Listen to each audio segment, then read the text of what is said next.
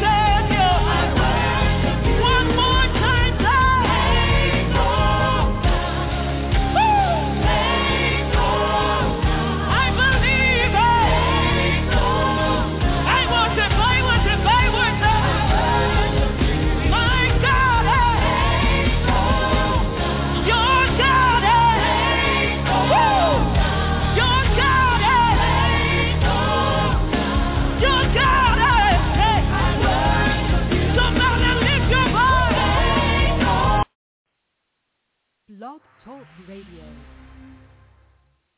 We're going to sing about the faithfulness of God. Are you ready to sing with us? We're going to sing about his faithfulness. It's such a faithful God. I've seen him show up for me in unique ways.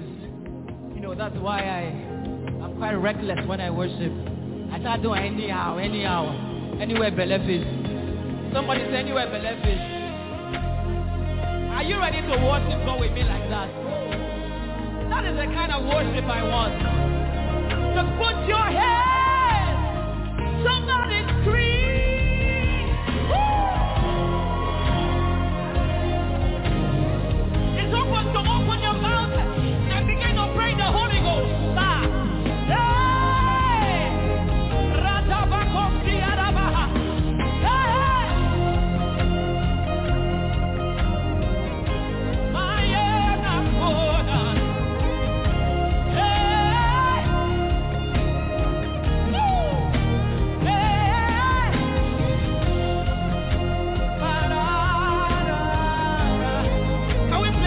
Together with our mouth. Can we do it? Are you ready? One more time. Everybody.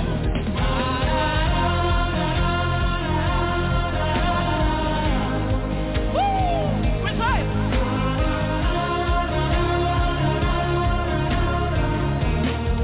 I can hear you. We're tight.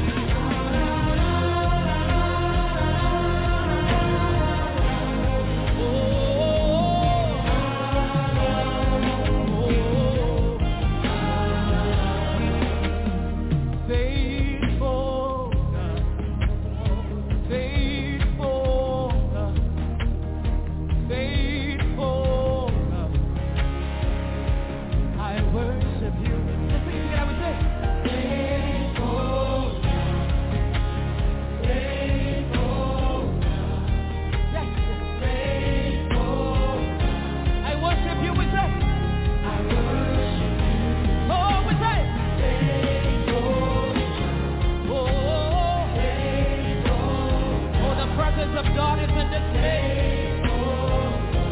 I worship you. One more time. Faithful.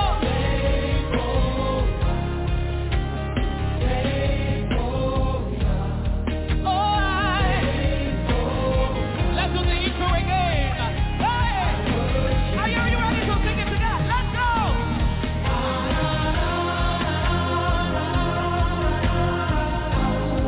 I can hear you with that.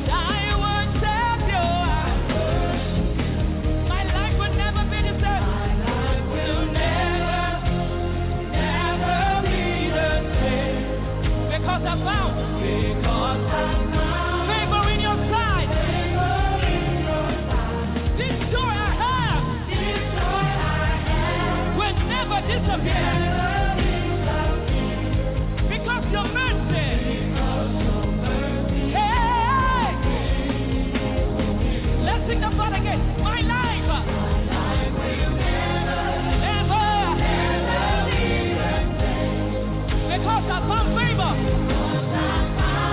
Favor in your sight. This joy I have will never disappear.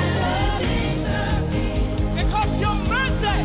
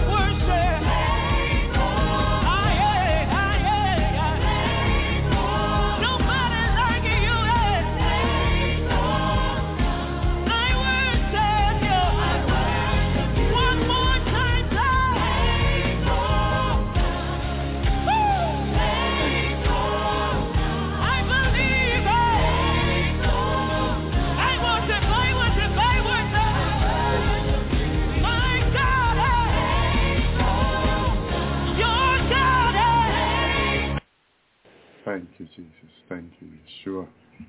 Thank you, mighty Lord. Thank you, mighty, mighty God. Thank you, Lord. Thank you, Yeshua. Thank you, Jehoshua. Thank you, Lord. Thank you, God. We serve a wonderful God, merciful God. Thank you, Lord. Thank you, Jesus. Amen. Thank you, Lord. Well, shalom, shalom, our brother and our sister in Christ. Blessing to each and one of you. This is our brother LV, brother in Christ.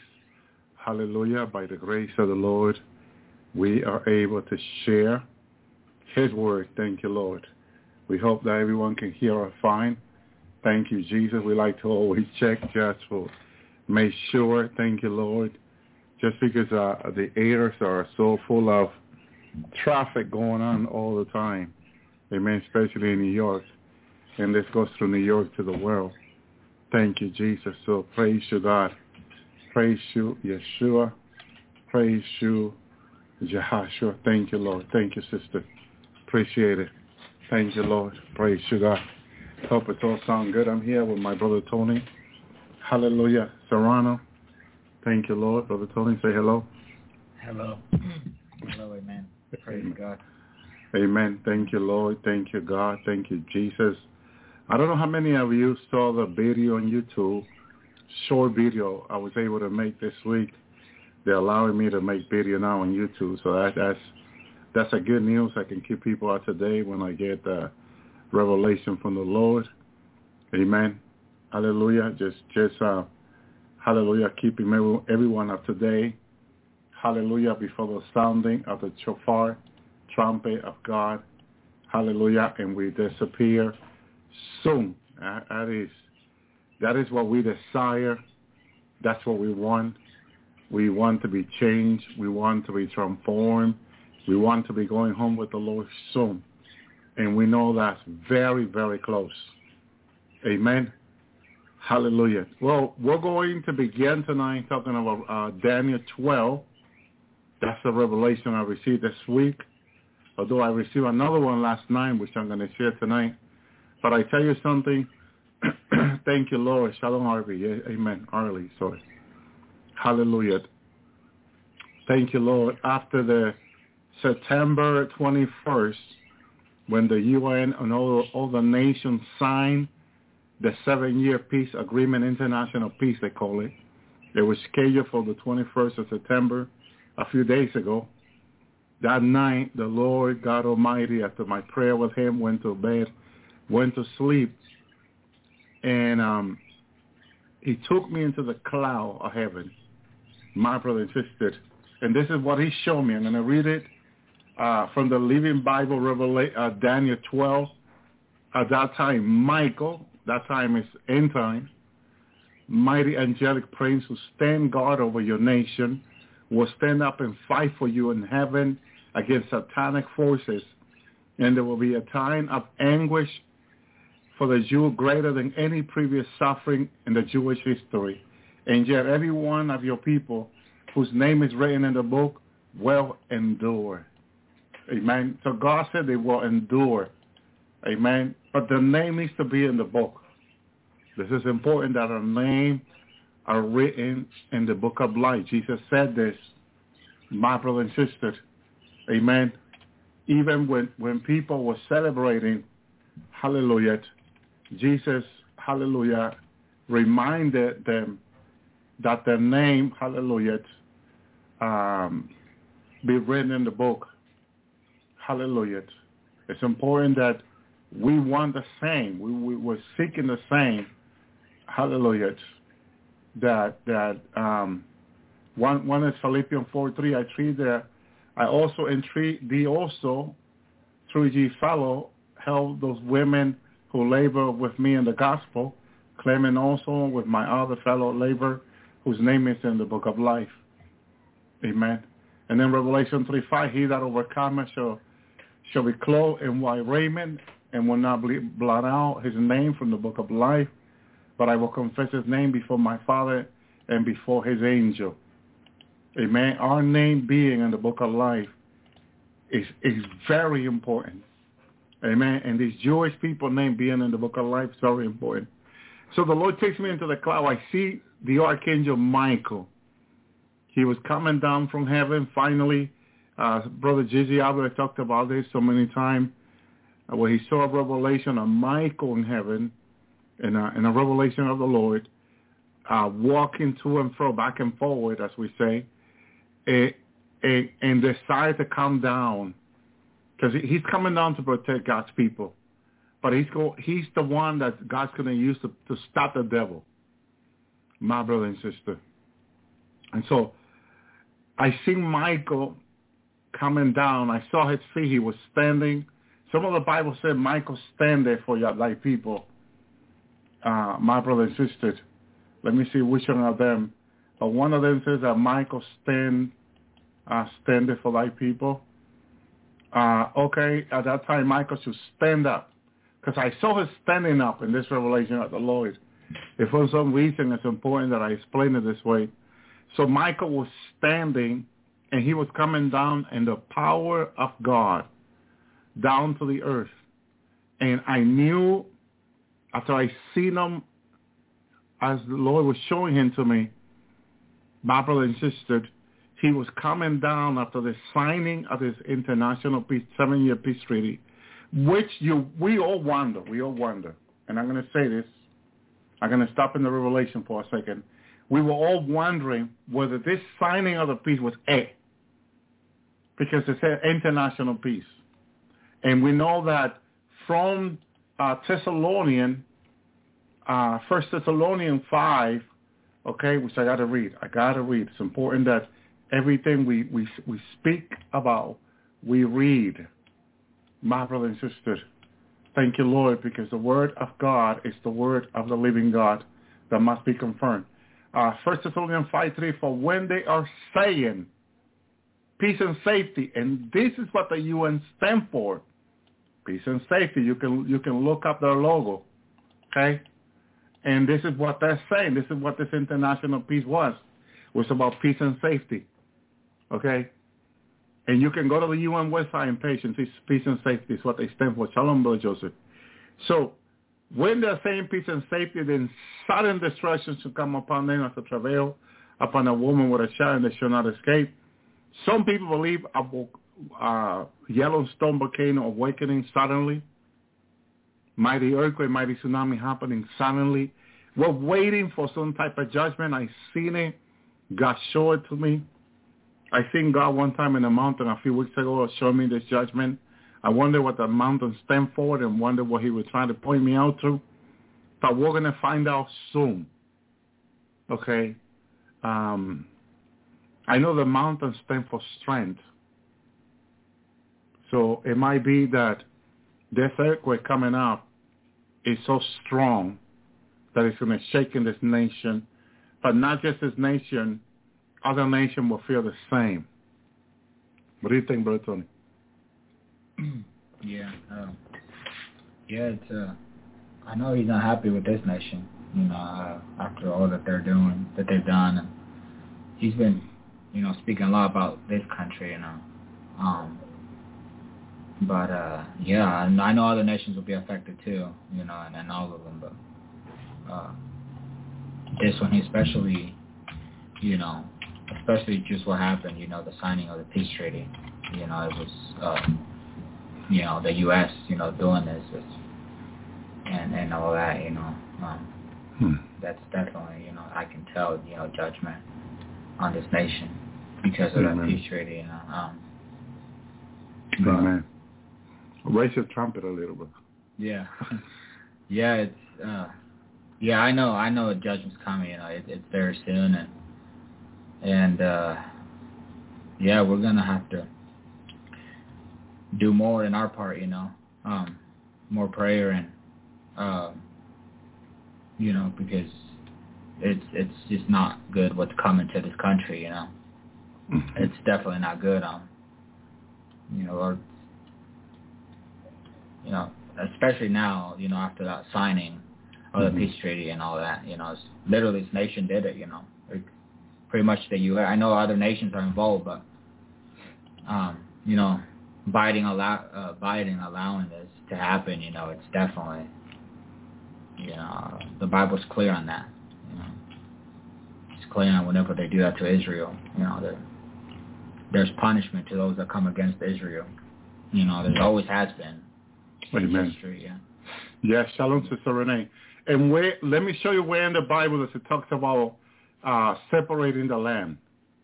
Okay? And it's in Joel chapter 3:2. God said there, I will also gather the nations, which bring them down to the valley of Josaphat, and plead with them there for my people and for my heritage Israel, whom they have scattered among the nation. Okay? It's all about Israel this time, end time, God claiming. Okay? Look what it says last. And parted my land, divided my land. Okay? Here's what it's Joel 3:2. This is what they parted God's land. They divided God's land. Okay? God said this through the prophet Joel.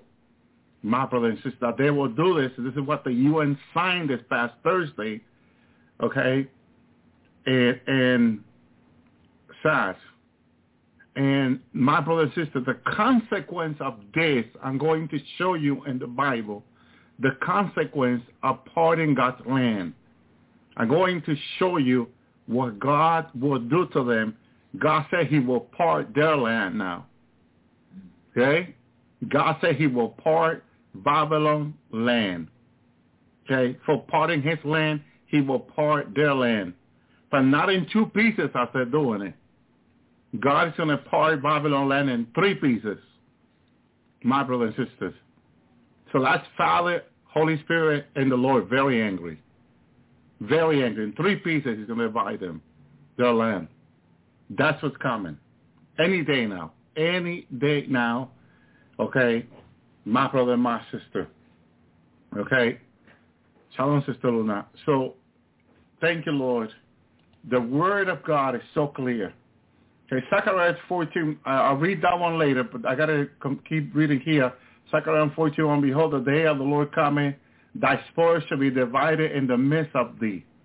Okay, this is when the coming of the Lord, they're going to take what is belong to God's people, okay, and divided it in the midst of thee, Zechariah says.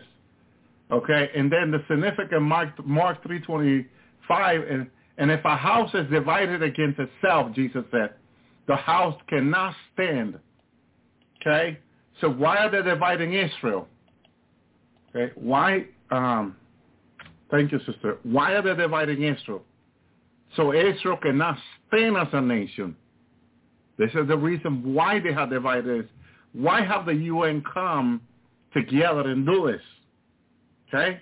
I also have an audio which I will play later that a brother will tell you that before Israel came a nation in 1948, when the UN came together in 1945, they came, okay, with the purpose of dividing Israel.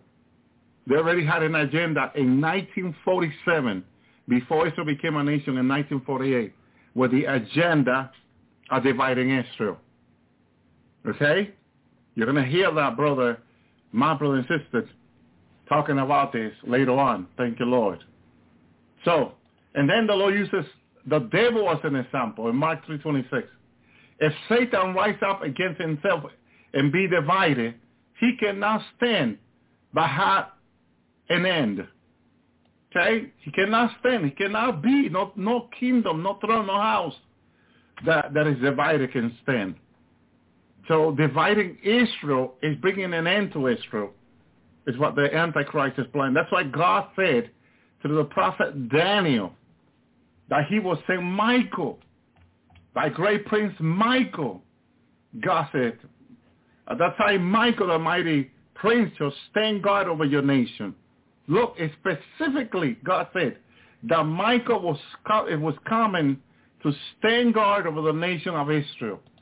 My brother and sister, why? Because God knows the light of the UN. God knows the light of the nation. That even they are convincing Benjamin Netanyahu that this is good what they signed. They have not convinced God. God knows it's a lie. God knows they're deceiving. And this is why God tells his people to only trust him. Because the devil behind all this is lying, is deceiving. What did the devil say to Eve in the garden? When he told the devil that he should not eat from the fruit, the devil said, not so, to eat from it, try to make God a liar. Because that's what the devil does. He blasphemed the name of God. He blasphemed the church. He blasphemed the saints.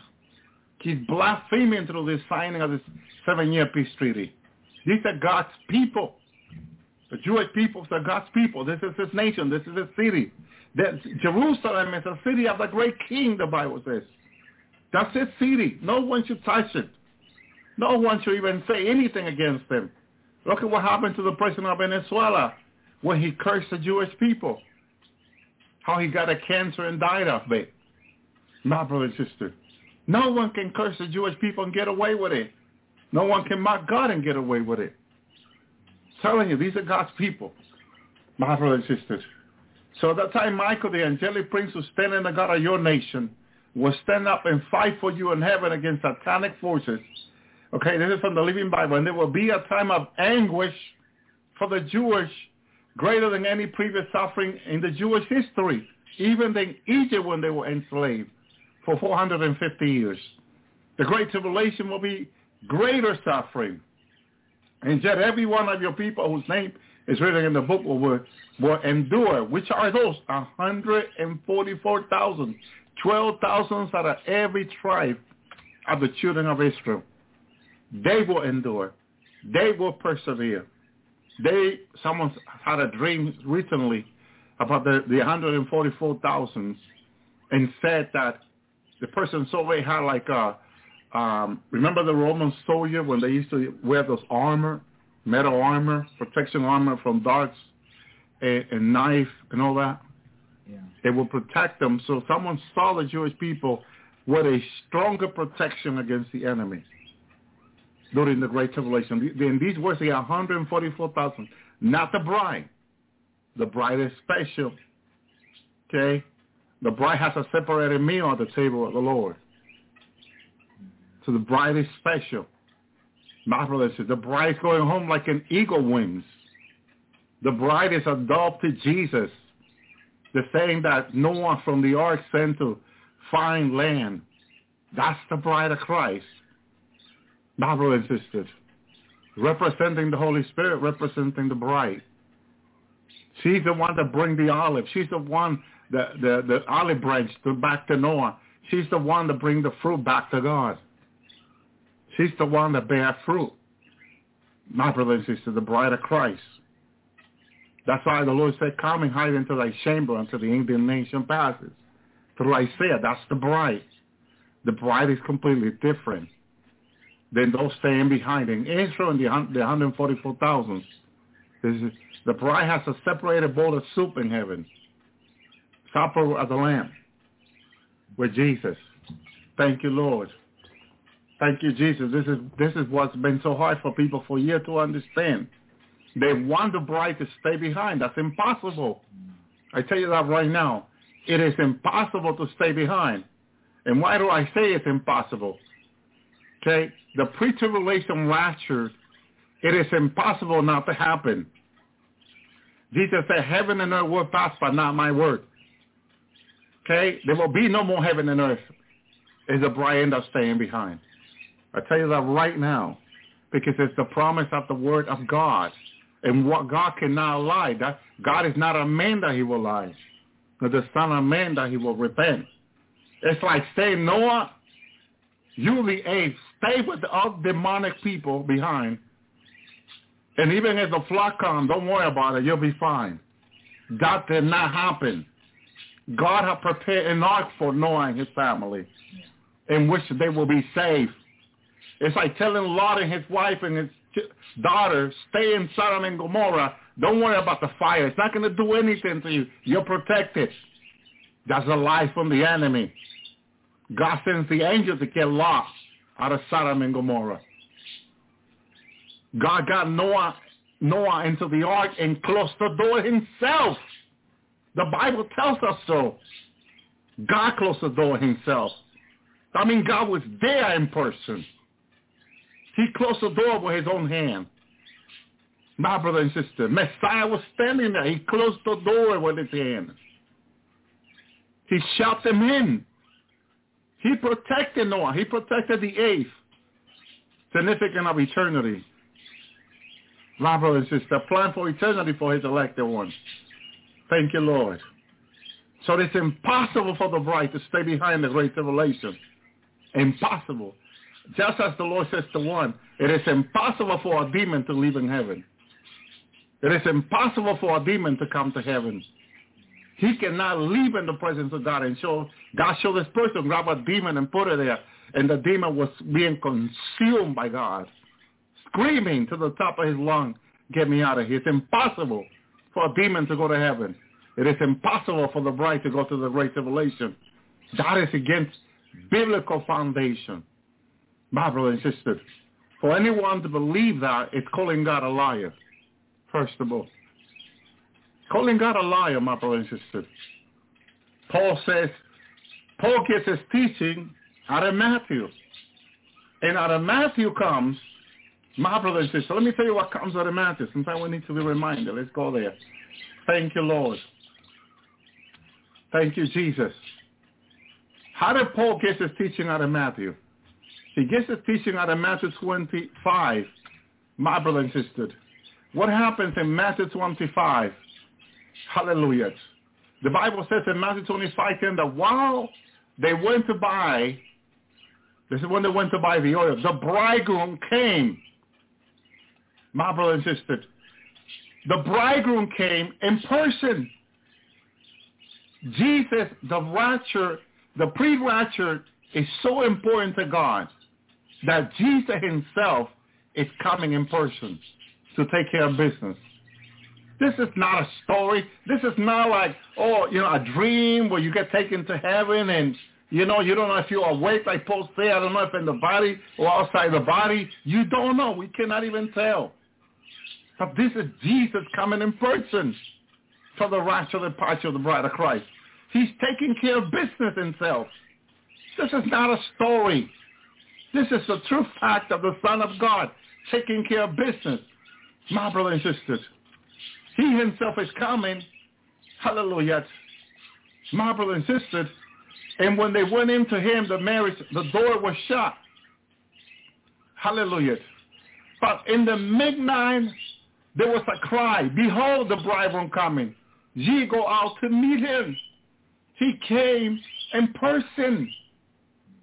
He came himself. He didn't send no angel, in case you're wondering. He came himself. This is God himself coming to take care of business in person, where the bride will meet him and see him. I'm sorry for the rest of the world they don't get to see the Lord. And sorry for the rest of the world they don't get to see the Lord. But the warning had gone out for people to repent. Turn their life to God. My brothers and sisters.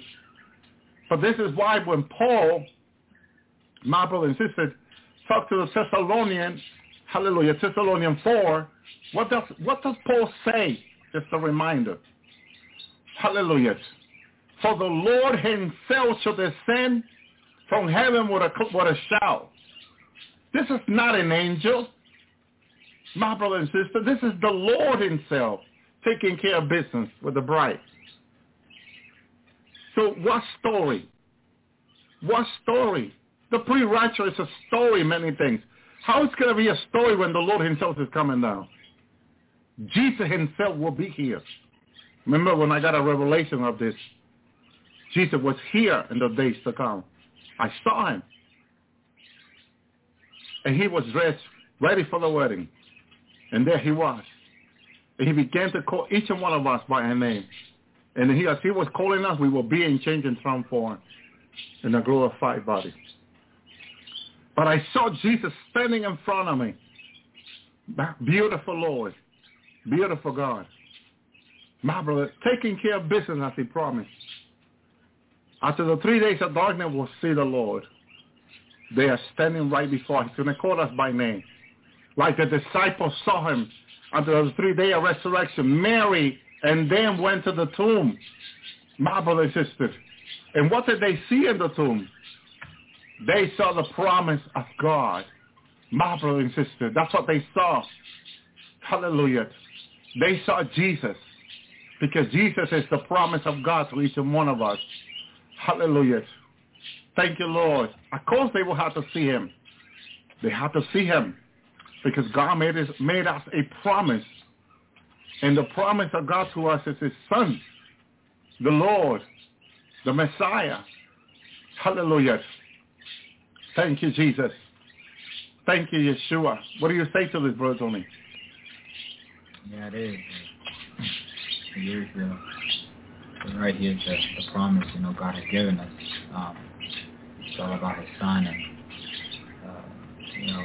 and that promise of him returning, that was the promise of God, promise of Father.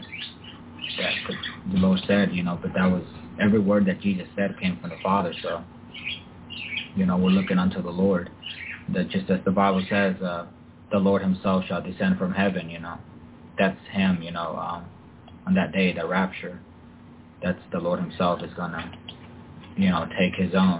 take his people, and that's a great privilege. You're right, the bride has a special privilege. This is amazing what God is doing. That's why he's preparing us now, because, he wants us to be there, where he is, and that, he has promised us, just as the Bible says, the wedding supper of the Lamb. That's where we're heading, and we have to persevere. He's preparing us now because, that's his promise for us to be there, where he is, and so we're looking unto the Lord, the promise of God. We're looking unto Jesus, the hope, that we have, hope of glory. That's Christ in us, and something I love is that the more hope he puts in us, the more he's purifying us. So, yeah, he is the promise of the Father to us, for sure. Amen. Yeah. And that's why I'm looking for this, because I know I read this before. In John 20, first, after these things, Jesus showed himself again to the disciple at the Sea of Tiberias. And then the way he showed himself, They were together Simon Peter, Thomas called Didymus, Nathanael and Cana of Galilee, the son of Zebedee, two other disciples. Simon Peter said unto them, I'm going fishing. They said unto him, we're also going with thee. And they went forward and entered into the boat. Immediately the nine that they caught nothing. And when the morning had come, Jesus stood on the shore, but the disciple knew not that it was Jesus. And the day is coming when the world will not know that it's the Lord, but the bride of Christ will know. My brother and sister. But if we are asleep, we're not going to know. That's why the Lord says, for I'm not to be sleeping. Okay? How did he look? His countenance was like lightning. Yeah. Okay? And his raiment as snow. Can you imagine the Lord? Can you, in your own imagination, can you imagine the Lord? His countenance was like lightning. And his raiment was like snow. He didn't look like, exactly at this moment, like the one who was crucified. Because Jesus is God. Almighty. Thank you, Lord. Thank you, Jesus. So, verse 5, then Jesus said unto them, children, have ye any meat? And they answered him, no. I guess they were not willing to share their food with an angel. Because at this moment, he looked like an angel to them. Yeah. But it was because they had nothing. Okay? That's what it was. They had nothing. He said unto them, cast them on the right side of the boat, never on the left, always on the right. And you shall find they cast therefore, and now they were not able to draw it of the multitude of fish. Okay? Now, the two things here, faith and obedience. First came obedience, and they had to believe that God will do this. And it was by the order of God, and it came to pass. My brother and sisters. Going back to Michael. Michael was descending with great power from heaven. And as I was looking at him in this revelation, it was like he was about me here, they say in America, in the middle of the world, but then he headed straight to Israel. I knew he was heading straight to Israel. My brother and sister. Why? Because he is the one chosen to protect the Jewish people. And another thing is, the Lord wanted me to see that this signing they did on Thursday night, this past Thursday, it is the 7-year signing piece that the Bible talks about. That's what the Lord wanted me to see. That's why the Lord is showing himself to the disciple. Why is he showing himself this way as an angel? Because when Jesus was on the earth, they didn't see him as an angel. They saw him like a man. He was like a prophet. A lot of the Middle East people will tell you a prophet. They saw a rabbi, a prophet. They never saw him the way they're seeing him now. My brother and sister, his countenance is as the countenance of an angel. And it's important that they see the Lord this way because it fulfills the word of God that he's God Almighty and that he's in control and that he is more than what we can understand. That we keep thinking with a little bit, with a limited mind, a limited thinking. We keep thinking this way about God. And God is so big that he cannot fit in our own imagination. God cannot fit in your imagination. I don't know how big can you think, but God is too big for your imagination. You cannot even come close thinking how big God is. Because if you look at this universe, and you think that this universe is bigger than God, God is bigger than this universe. I saw that in heaven about Jesus. He was bigger than all creation. So how can he fit in our mind? It's impossible. You cannot imagine how big Jesus is. You cannot imagine how powerful he is neither. Because he's almighty. What do you understand when he says he's almighty? Because your imagination is too little for you to fit in your imagination. God is too big. When you learn about God in heaven, you will open your mouth and you have a hard time closing it. He's too big. My brother and sister, he's coming himself in the day of the rapture.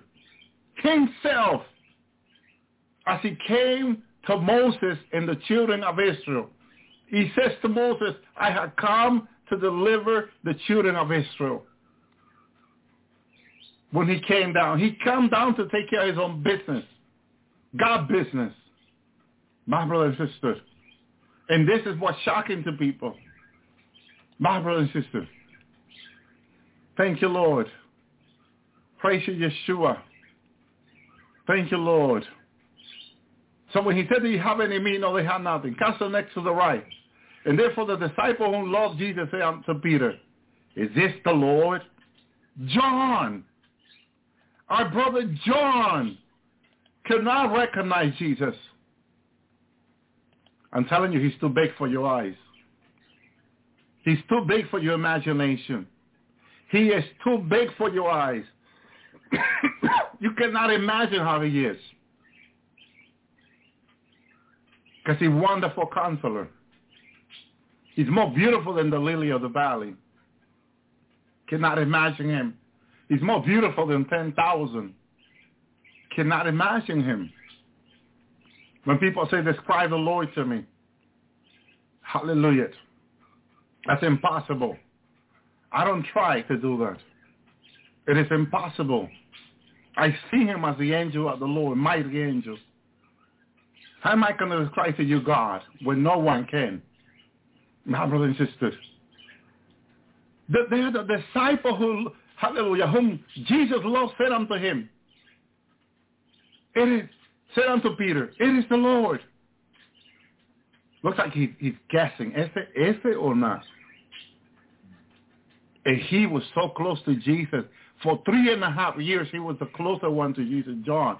And now he's wondering whether this lightning person, this bright person is the Lord. And when Simon Peter heard that it was the Lord, he girded his fishercoat unto him, for he was naked, and cast himself into the sea. Hallelujah. He didn't want to offend the Lord with his nakedness, huh? Thank you, Lord. The other disciple came to the little boat. They were not far off from the land. As it were, 200 cubits dragging in the nest with fish. As soon as they had come to the land, they saw a fire of coal there, fish lay thereon, and bread. Wait a minute. They're bringing a lot of fish, caught already, and when they come, it's already fish there. Whatever you think you can give to God, God already has. I'm sorry. They're bringing fish to cook, and and the Lord already has fish and bread for them ready. What can we give to God? What can we give to the Almighty, the owner of everything? My brothers and sisters, he's just asking us to be obedient. As soon as they had come to the land, they saw fire, coal there, fire lay there, and bread. It was all nice and lit there. It was all ready to eat. It's not like set down and cooking for you. It was already ready for you. Heaven is ready for you. Your mansion is already ready. Everything you will ever need is already ready for you. What are you thinking? What is in your imagination? What is it? It's already ready. Stop thinking. Believe only. Hallelujah. Meditate on him. But don't question his will for you. Jesus said unto them, bring up the fish which ye have now caught. Simon Peter went up and drew the nets to the land full of great fishes, 153, though there were so many fish yet the net was not broken. Jesus said unto them, he overdid a miracle, and the net did not break neither. Come and dine. None of the disciples there to ask, who art thou? Knowing that it was the Lord. My brother and sister. He told them to bring the fish, but he already had the fish cooked for them. Hallelujah. Amen. Just believe and ask, and he'll give it to you. That's it. He has it ready for you. Your mansion is ready with everything you need. Everything you need. It's all ready. Jesus came and took bread and gave it to them. Fish likewise. He gave it. He served them again one last time. He came to serve. And there he fulfilled it again. He served them fish and bread again. My brothers and sisters. And now the third time that Jesus has shown himself to his disciple after he was risen from the dead. 3 times. 3. Remember that 3 is so significant. 3 days in the belly of the earth. As Jonah was 3 days in the belly of the earth. 3, my brothers and sisters. Very significant. For 3 days, for 3 nights, there will be darkness upon the earth. Very significant. My brothers and sisters, thank you, Lord. So that when they had dined, Jesus said unto Simon Peter, Simon, son of Jonah, lovest thou me more than these? He said unto him, Yea, Lord, thou knowest that I love thee. He said unto him, feed my lambs. Hallelujah. Lambs and sheep are totally different. They say that lambs are obedient and sheep are disobedient. My brother and sister. So he gave them lamb to be a pastor of. The second time, Simon, son of Jonah, that thou lovest me. He said, Yes, Lord. I know that thou knowest that I love thee. He said unto him, feed my sheep. Hallelujah. So in his congregation, Peter will have lamb and will have sheep, which are very significant of the church people, of the brothers and sisters. Some will be obedient and some will be kicking others. Sheep like to kick one another. And they like to get lost too. Lambs are calm and obedient. A type of mature Christian in the Lord. Obedient Christian are lamb. Disobedient Christians are sheep.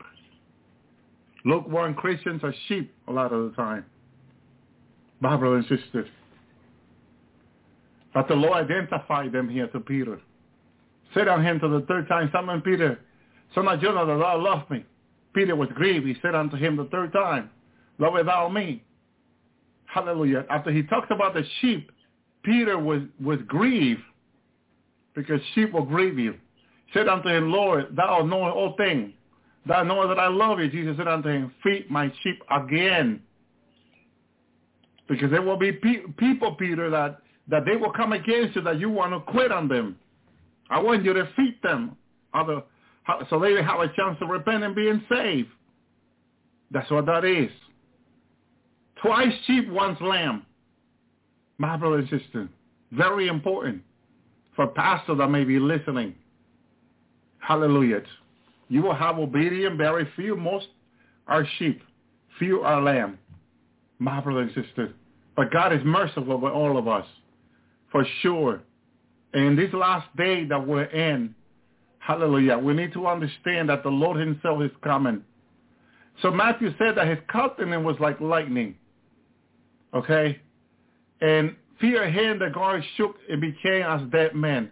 And the angel said unto the woman, fear ye not, for I know that ye seek Jesus who was crucified.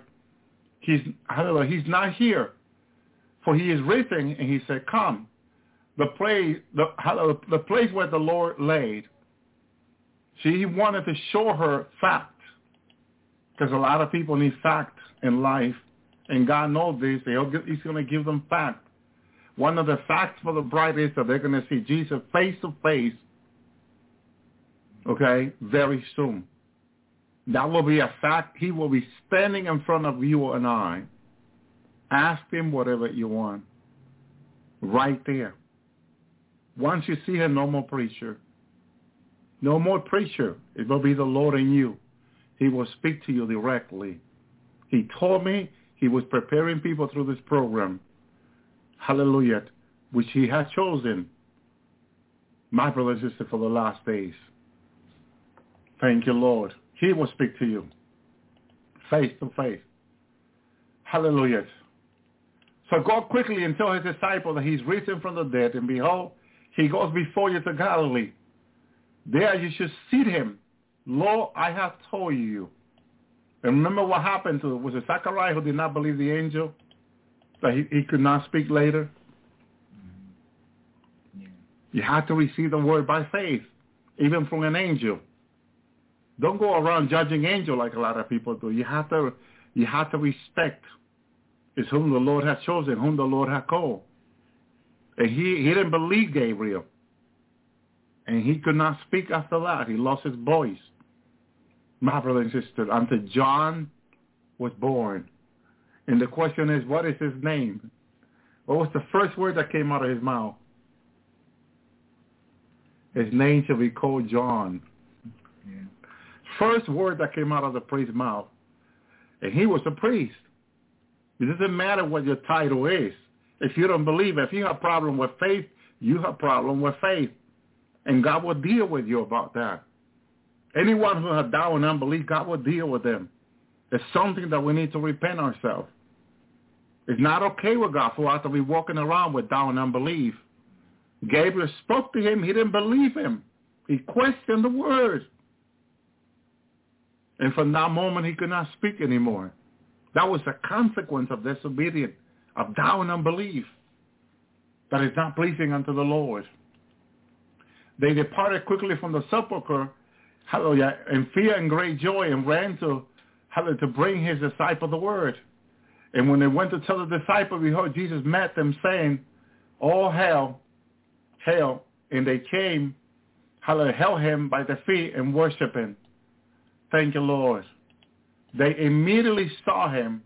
They immediately believed. Blessed are they, Jesus said, that believe without seeing. And that's where we come in. How, Brother Tony? Yeah.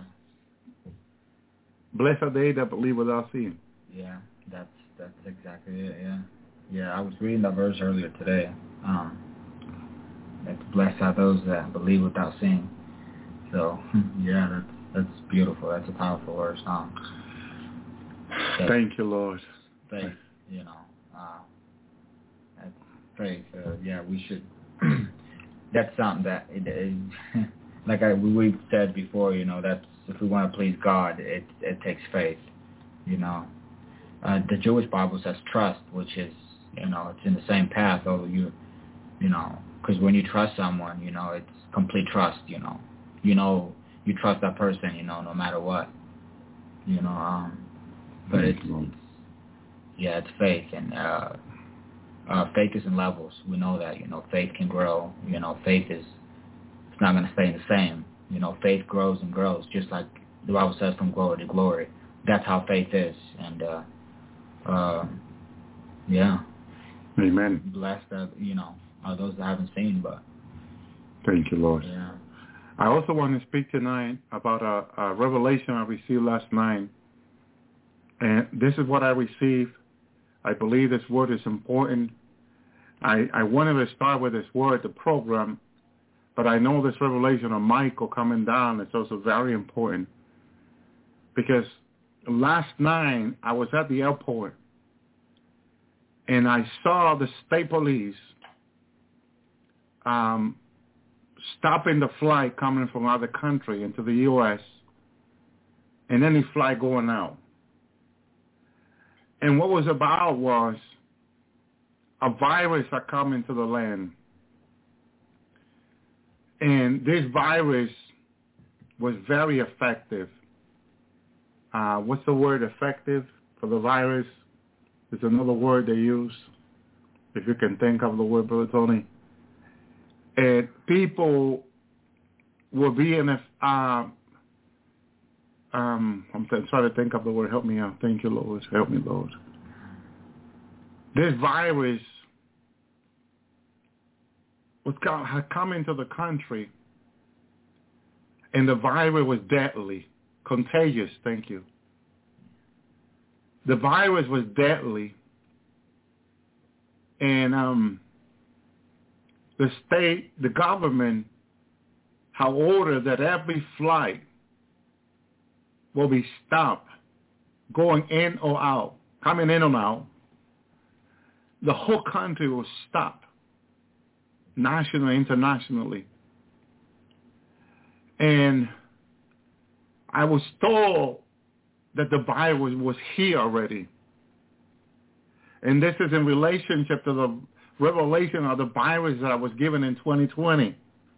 Some of you here are witnesses that I came to you one day here on the Lord's Hour in 2020 and told you of a virus that was coming.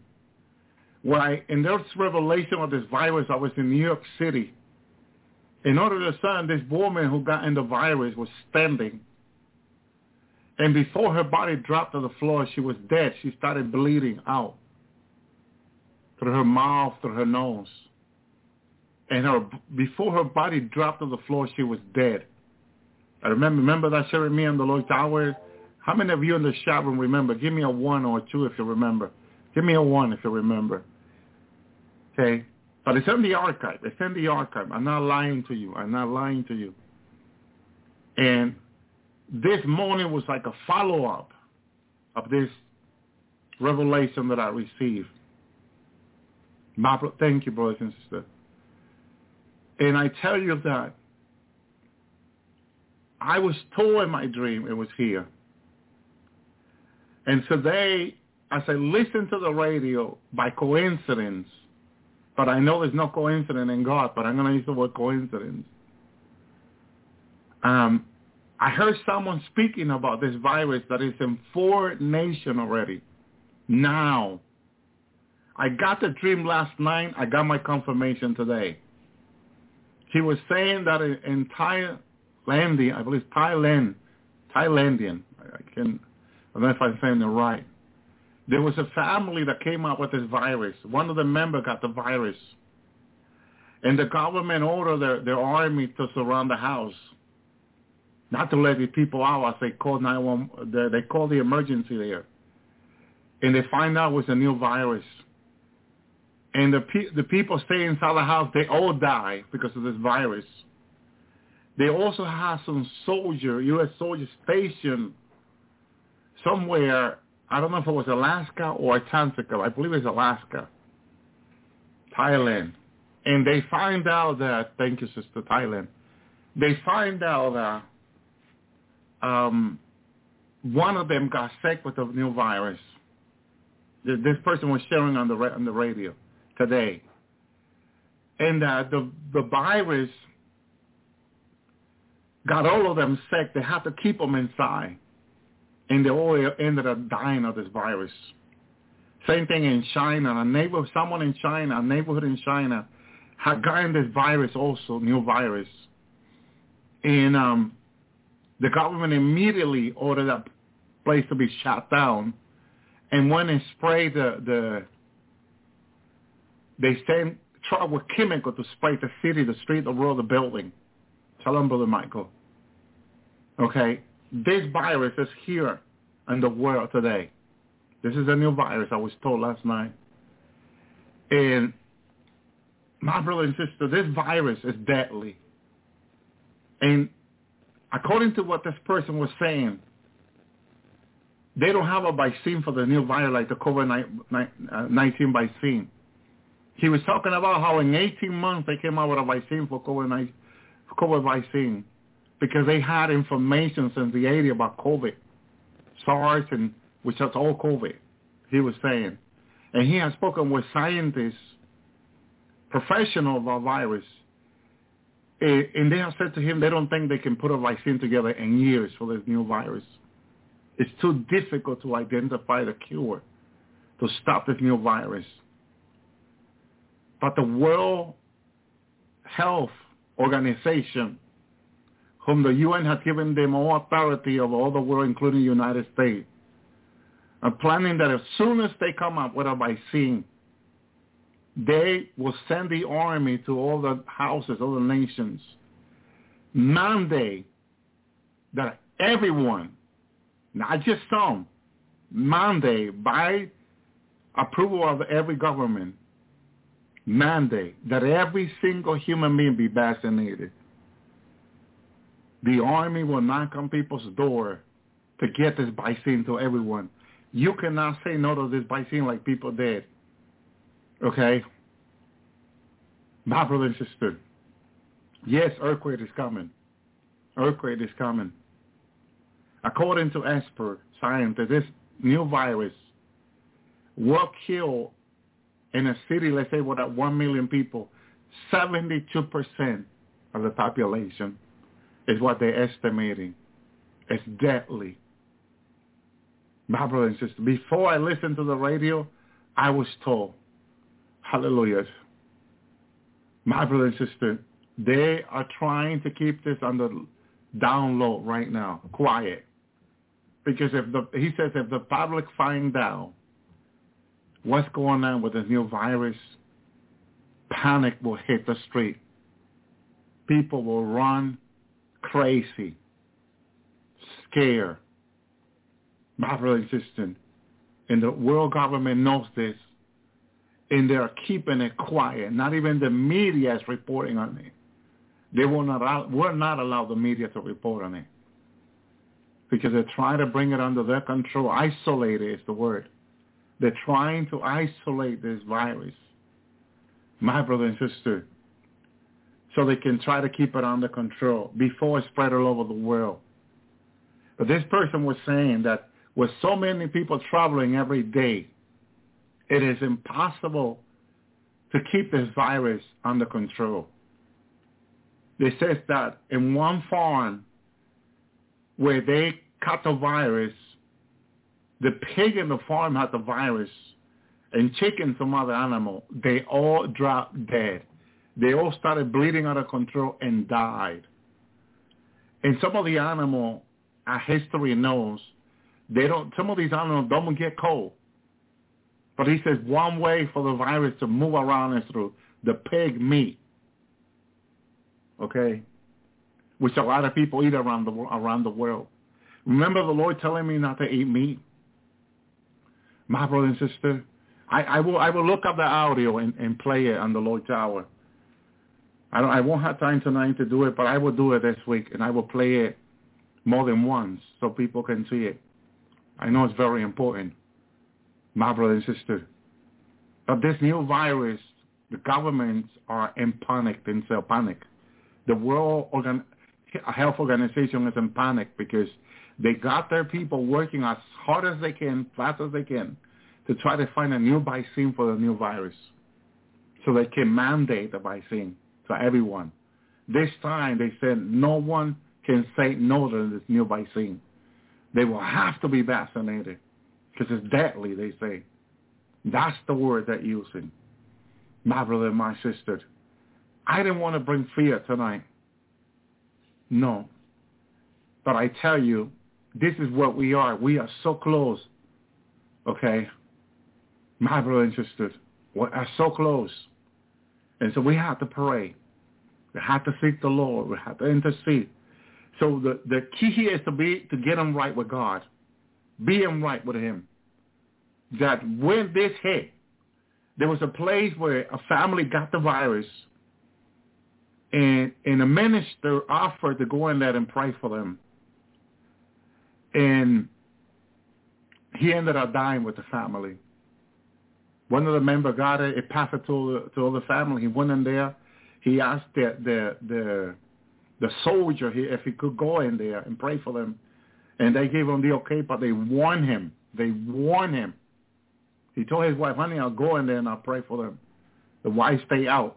And the man went in there to pray for them. He got them from them. They don't know if this is airborne or just through the meat, which will be pork, maybe even chicken. Who knows? Because the chicken that died had it right now. And it was a farm, so I'm sure they have cow also in the farm. All this is being investigated.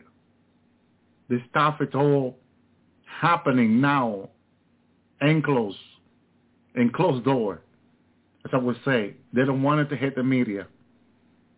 And before I got this news today, I got the revelation last night that it was here from God. The Lord told me it was here last night. And I could see the state police stopping all flight out of this country.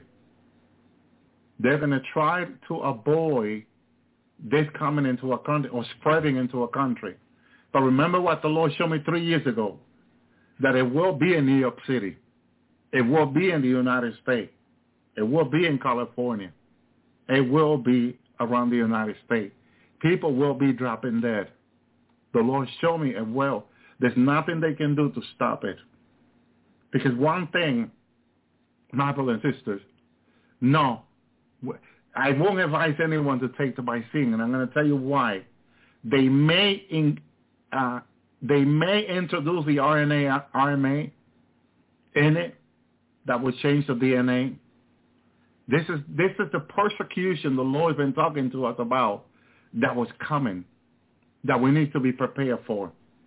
I believe God has a plan.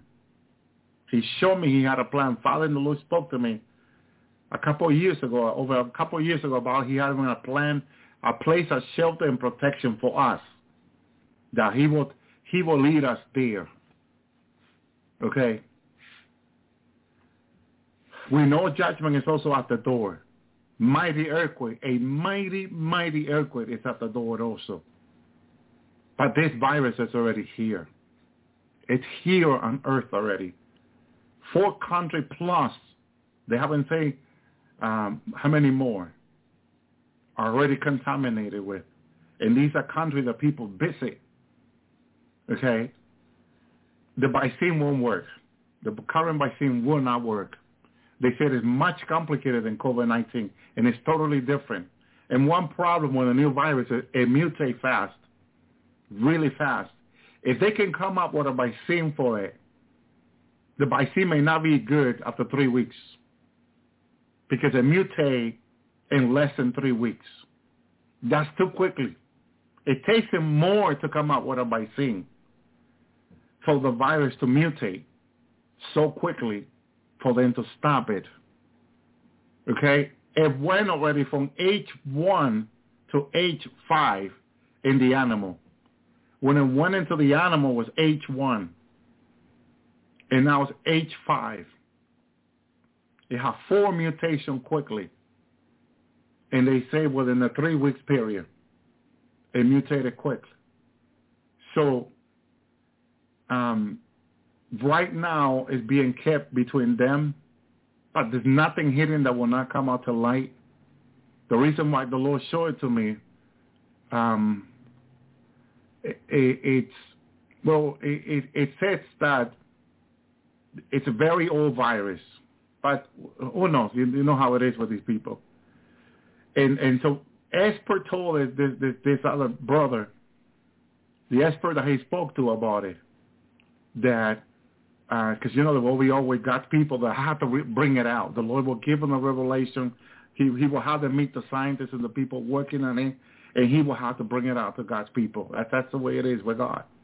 There's nothing hidden will not come out to light.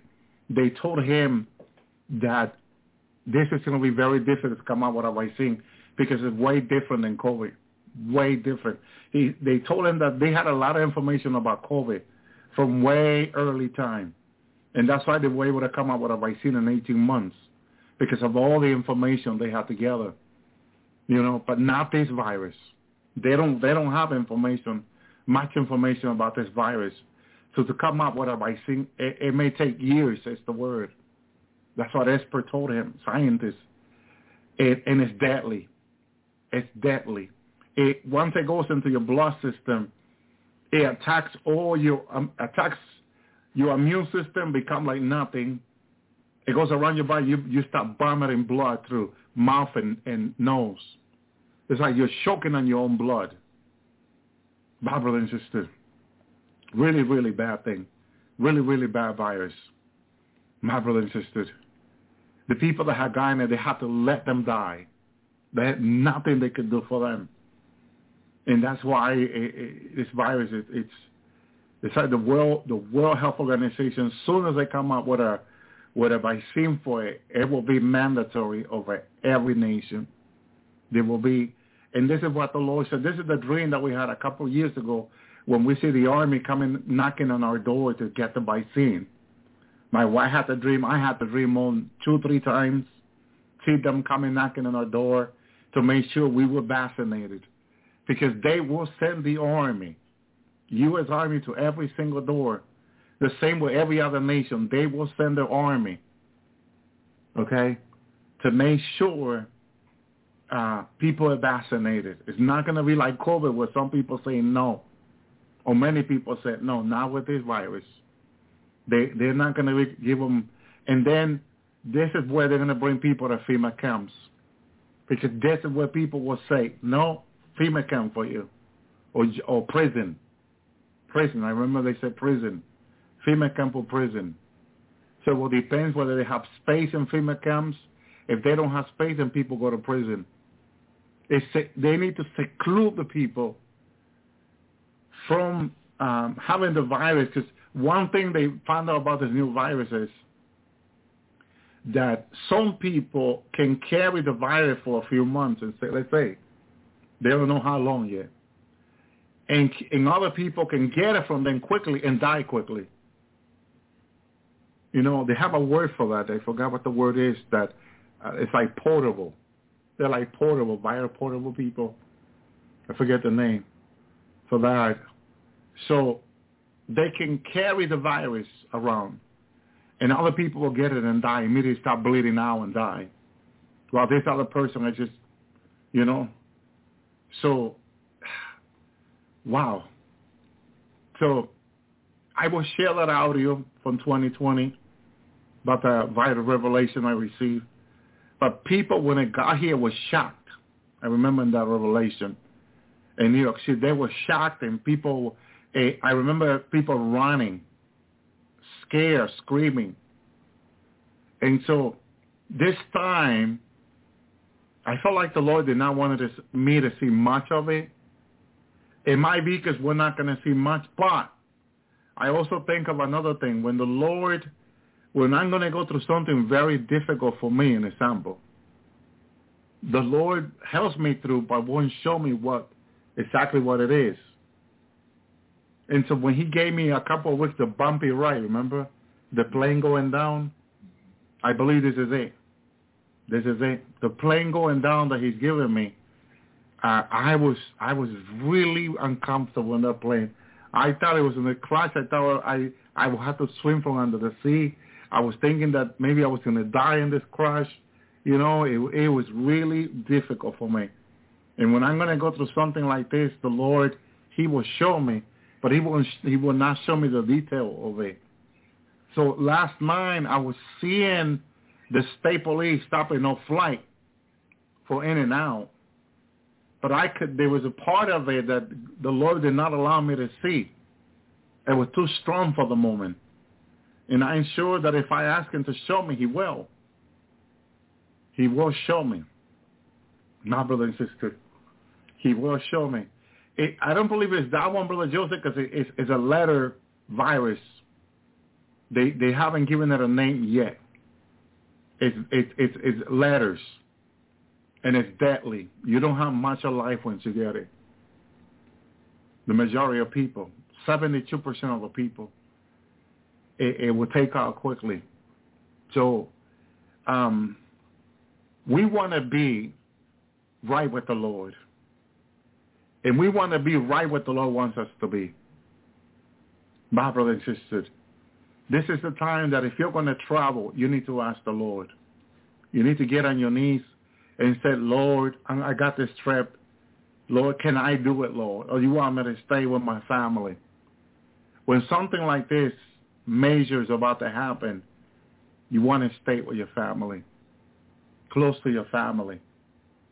Because this is going to be very difficult. In that dream that the Lord's given me, that other dream, when the army came to my house knocking on my door, that we should be vaccinated. All of us should have been vaccinated.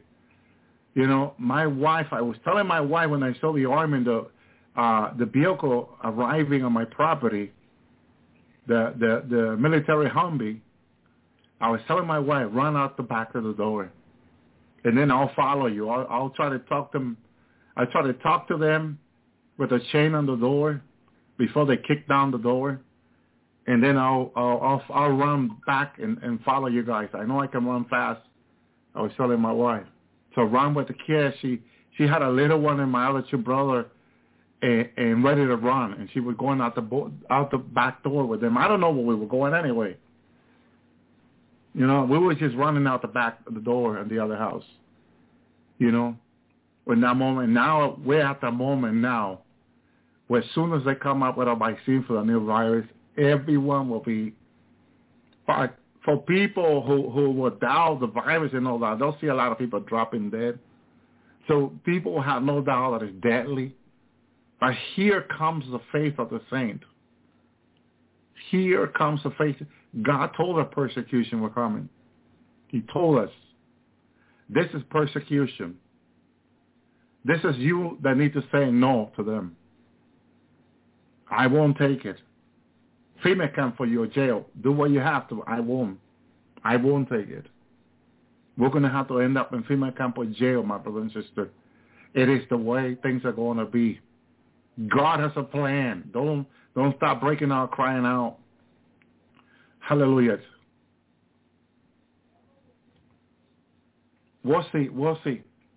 We just need to trust the Lord through this. Not go crazy. Okay? And that's what I heard last night, to trust the Lord. Trust the Lord through this. Trust the Lord. And all this. Don't break out crying, or don't start punching people. Don't start doing crazy things when it comes. Trust the Lord. Say no to the vaccine. Trust the Lord. Let them take you to a FEMA camp or prison. It won't be for too long. 3 days of darkness are coming. The earth will be cleansed. You and I don't need to worry about what is going to happen. We know it's coming. They don't have much left. They just made the biggest mistake of their life. Signing that 7-year peace treaty has been the biggest mistake, not just of this nation, because this is an international peace. Every single nation this past Thursday participating on signing the 7-year peace treaty.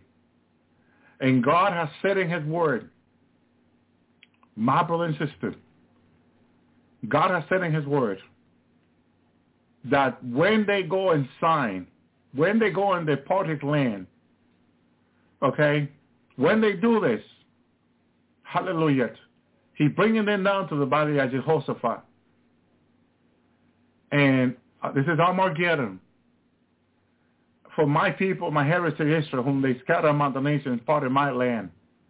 Destruction is coming their way, my brother and sister. Okay? They're not going to escape. Now, let me tell you what Babylon represents other nations. What God is going to do to them. Revelation 16:19. That great city was divided into 3 parts. Remember they divided Jerusalem in 2, Israel in 2? Well, actually, it says in the Bible that they divided Israel, but what they did is they got the West Bank out of the way in the Golan Heights, so that's 3. 3, well, they got 2, and that's dividing them in 3, okay? Because Jerusalem and Tel Aviv belongs to the Jewish people. So the great city was divided in 3 parts. The city of the nation fell. Great Babylon came to remembrance before God, to give unto her the cup of the wine of the fierceness of his wrath. That is anger. Father's angry. Every item fled away. Okay? And the mountain was not found. No mountain was found. That's how angry he is. And there fell upon men great hail out of heaven. My brother and sister, great hail is coming over these nations. Every stone about the weight of a talent. Okay? Men blasphemed God because of the plague of hail. And for the plague that was exceeding great. Plague of hail and for the plague. 2 plagues are mentioned there. Because one is this plague that is in the world today, I was told last night. The plague is here already, I was told last night. This is one of the plagues that is exceeding great. This is why they say they don't think they can find a vaccine for this one. They were warned not to touch Israel. They were warned by God's people, by the prophet of the Lord, not to touch Israel. Now the outcome is here. All this after September 21st. Michael coming down and a new plague on the earth. They were warned not to touch Israel. Now judgment is coming upon them. Psalm 78:47, he cast upon them the fierceness of his anger, wrath and indignation, and trouble, by sending evil angels among them. Who is among them? Zeus and many more. His general, his wife, and his daughter among them. Evil angel. They could not get to him before. Now they have. He cast upon them fear and of his anger, wrath and indignation, trouble, by sending evil angels among them. They're evil. Those angels are evil.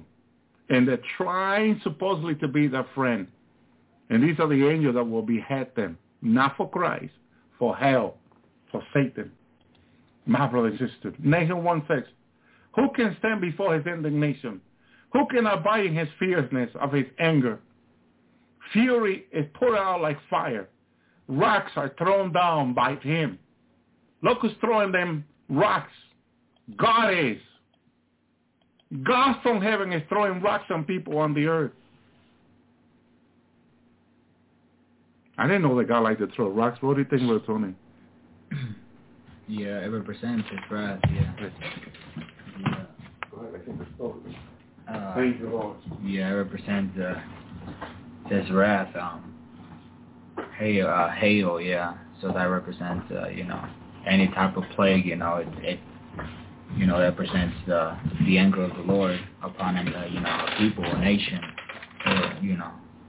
But I believe that's what represents, hail represents the wrath of the Lord. But with all these glass buildings, the Lord throwing rock on it, it's going to break all the windows in buildings. Yeah, for sure. And even people. All the glass in the car, in the new SUV and all that, in the new car. Yeah. It's going to break all the windows. God is throwing rock on them very soon. And can you imagine the arm of the Lord throwing rock on them? Yeah. He's throwing rock upon humanity, my brother and sister. Read it in his word. Hallelujah. Rock are thrown down by him, the Bible says. Could you imagine? And I think someone said it over a pound. Could you imagine over a pound rock being thrown on your car? It's going to break your window. Yeah. My brother and sister, it's coming. We're in a time with, my Lord, my God. Revelation 19:50, out of his mouth goes a sharp sword, which he shall smite the nations. And he shall rule them with a rod of iron. He threatened the winepress of the fierceness of the wrath of God Almighty. My brother and sister, I am telling you, what is coming upon this earth from God, they're not going to like. He has rock ready for them. There's a place in the part in the book of Job, I believe it is, where he says he has rock prepared for the last day, my brother and sister. Hallelujah. And so we are in the last days. This is if people don't see it now, I don't know, but hallelujah. Thank you, Jesus. Praise you, God. It's in the book with Job. I know he has rock.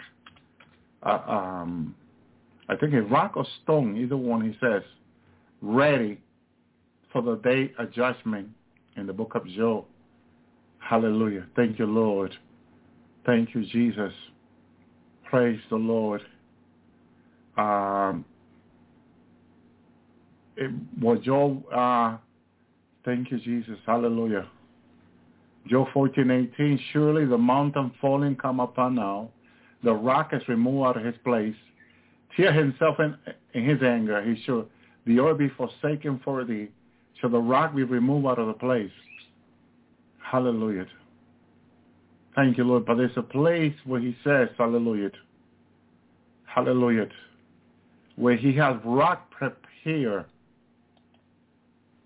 Thank you, Lord. Thank you, Jesus, for the last days. Praise the Lord. So let me see. Hallelujah. I'm looking for that in Job. I believe it's in Job. Hallelujah. Gigi Avi likes to preach that a lot. that God have rock in space prepared for the last days, throw down upon the earth. There's a verse in Job he used to read a lot all the time. I can't remember the chapter of the verse, but it's in Job. And it's for the last day. Preserve. I think he's talking about preserve them for the last days, that he will be pouring down upon the nation. My brother and sister, we're so close to the coming of the Lord, my brother and sister. So close. But in the last audio that I have, you got to hear what the UN stand for. Okay, and what this brother said, that the UN stand for the gathering of Satan army. The UN stand for the gathering of Satan army, he says. Okay, that's what they stand for. And he's gonna be talking about it. First, he's gonna play a few audio about what the World Organization, the World Health Organizations are planning and all this. They got the plan. They got their agenda. And then he'll come on and begin to explain to people what the UN stand for. That's why they were able to sign this international 7-year peace agreement on Thursday night against the Jewish people. This with all four against the Jewish people. Because someone was telling me yesterday that UN, they said, I don't know why people don't see it, the UN stands for undone. And undone stands for nothing. And it's something that is undone, right? It's not right. This is, people should see what the UN stand for. The UN stand for nothing. They stand for serving the devil. That's what they're standing for. And we're going to see all that unfolding. What they're doing behind closed doors and getting the devil's army ready to fight the Lord when he returns with his army.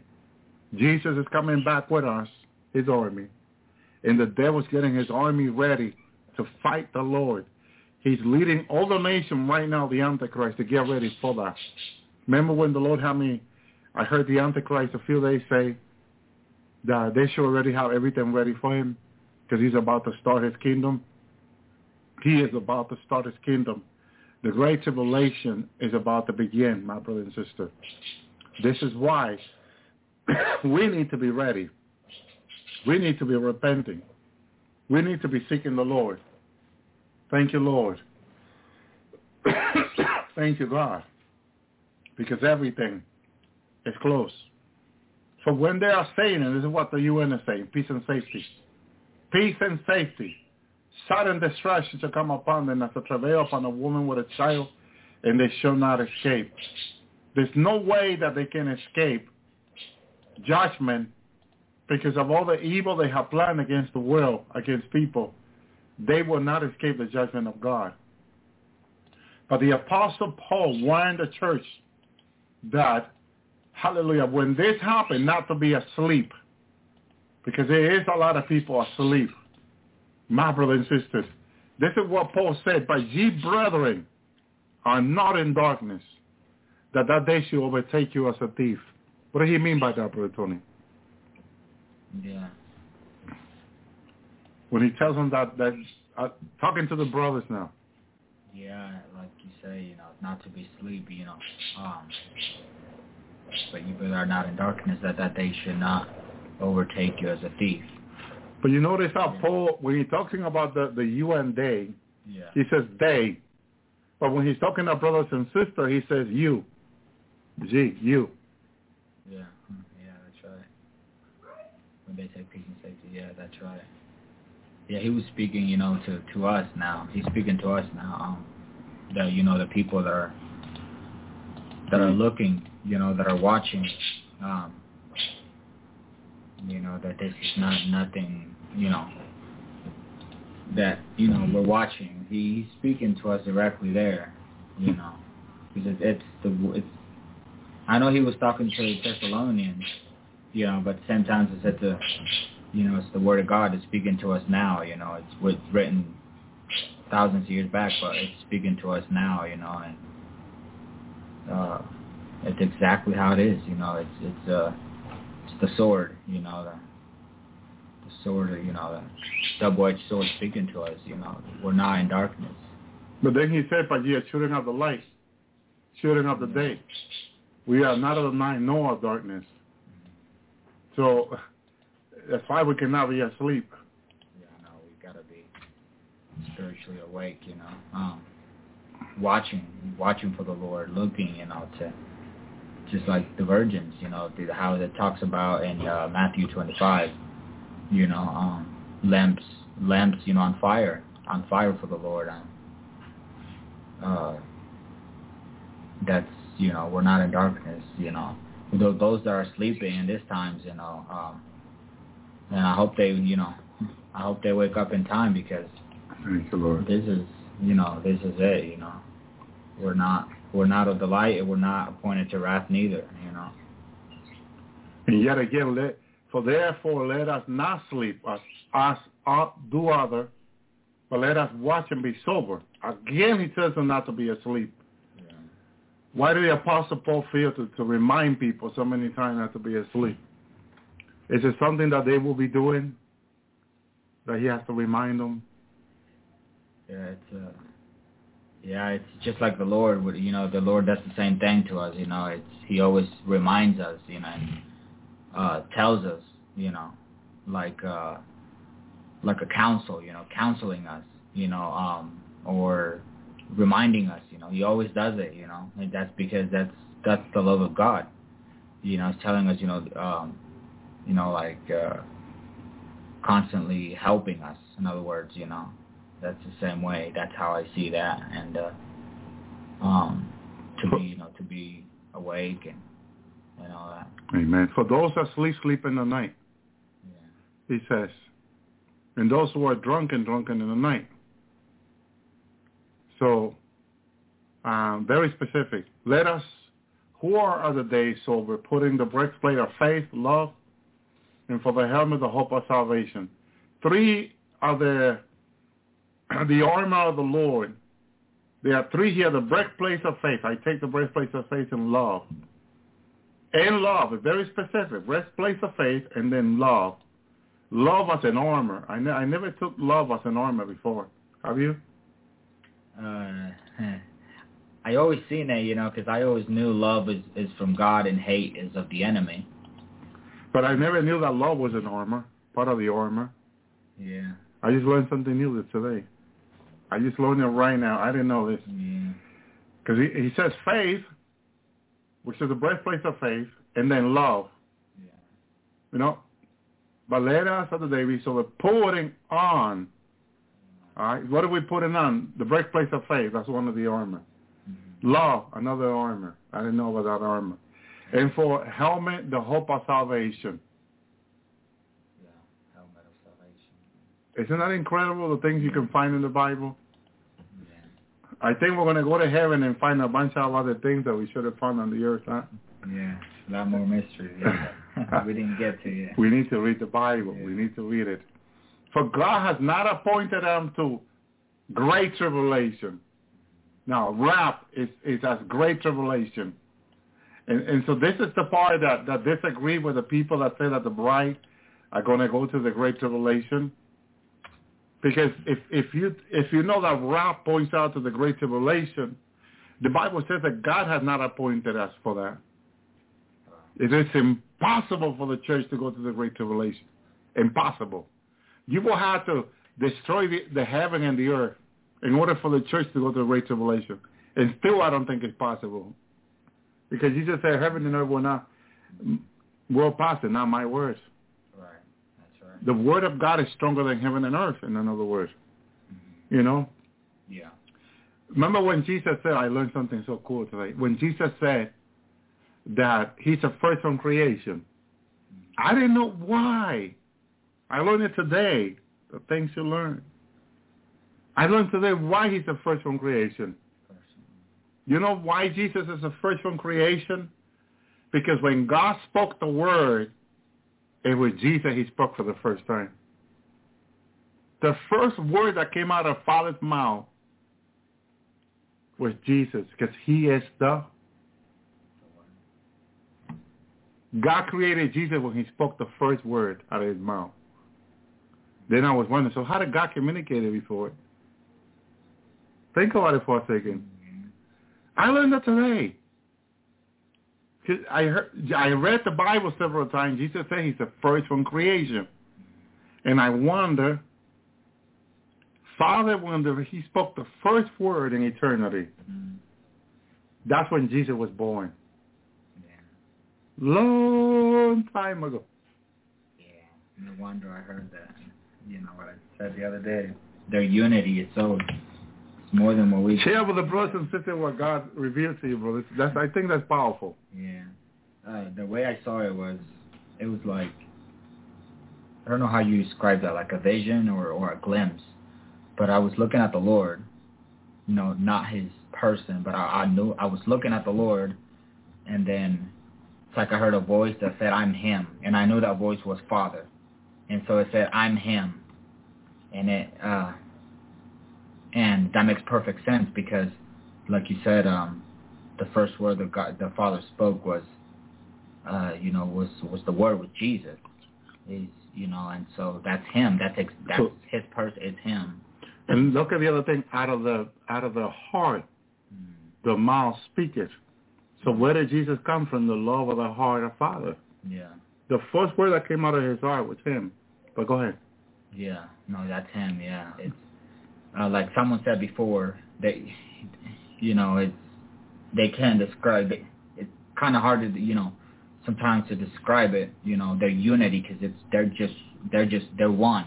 You can't separate them. It's Father, Son, and like Someone also said that Jesus is Father's heart. Yeah. For us. Yeah. That's incredible. Yeah. The mystery. Yeah. That God can give us out of his word, my brother and sister. Jesus is Father's heart for us. But he's the first word that God spoke. Yeah. And the first word is Aleph. So when he says A, Jesus was born. Then a translation, Aleph, in the Hebrew vocabulary, Aleph. So Jesus is the first word, my brother and sister. And so he's the first from creation. But he's the word. He's the word that God spoke. Someone had to speak, he spoke the Lord. And then everything after that God has created is by the word. Yeah. The heavens, the earth, and everything in it. He created them by the word. My brother and sister. That is incredible. So that's why man will not live by bread alone. By every word that proceeded out of God's mouth. Very important we know and understand this. Every word that proceeded out of him. Every day we think about eating. We should be thinking about God's word first. Yeah. Because man will not live by bread alone. The problem with us is, talking about flesh, all the flesh wants to do is eat every day. And when you tell your flesh that you're going to be fasting, your flesh start getting all emotional. Yeah. Sensitive. Don't want to fast. Why do I have to fast? Well, and so it's normal when you feel different when you're fasting. Because you're submitting the flesh to the will of the Spirit, the will of God. My brothers and sisters, man will not live by bread alone. So we look forward to fasting. But ask the Lord to give you strength and help when you're fasting. Don't quit your fasting. Just say, Lord, help me to fast Monday with the whole entire church with no food, no water until 4 o'clock p.m. Lord, help me, Lord. Remember that everyone's timing is different. California timing is different. Central America, Chicago, different place. Timing is different. But you know what? We each have a day of 24 hours. So you know that all the way Monday to 4 o'clock, we fast with no food, no water. Do that for the Lord as a family in Christ, and the Lord will bless you. You can fast then Wednesday with water, Friday with water to 4 o'clock, and the Lord will bless you. That's the corporate fasting that we do here on the Lord's Hour, which we encourage people to do. That will help you to be ready for the rapture. Stay in repenting with the Lord. Keep seeking the Lord. Some people, as they started the corporate fasting, an anointing come upon them. They say, Brother Obi, I began the fasting with the church, at the Lord's hour, and an anointing came upon me right away. It's a blessing to fast with us. So please join us. I know some people take medication, but ask the Lord Jesus to help you fast. It's important. That's indicate that you are serious with God, and God will love that when we are serious, because He's a serious God. Amen. Thank you, Lord. Soon you're going to see Him face to face. Another question that we have will be answered to us, my brothers and sisters. So here's the brother, and first there's going to be a few audio, and then the brother will come on. There was a sister also. Remember the testimony I share about the sister who turned into how long ago was that, Brother Tony? Help me remember. Of the sister that turned into a grizzly bear. Remember we shared that? I think it was last year, wasn't it? No. That was only a couple of weeks ago. Let's see if anyone in the chat room remember. I shared testimony. I think it was not even 2 or 3 weeks ago. Oh yeah, that's right. Yeah. About the sister that turned into a grizzly bear. Yeah. So there was another sister who had a similar revelation from the Lord. I don't think it will be enough time, but we can play it on Tuesday night again. Amen. So listen to this.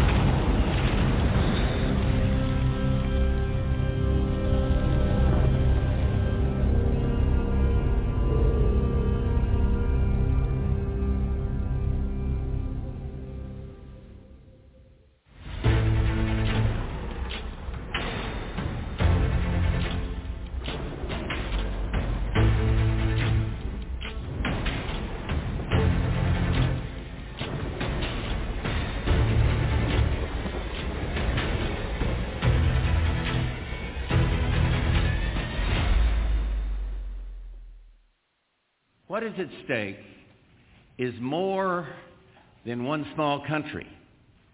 It is a big idea, a new world order, where diverse nations are drawn together in common cause to achieve the universal aspirations of mankind: peace and security, freedom, and the rule of law.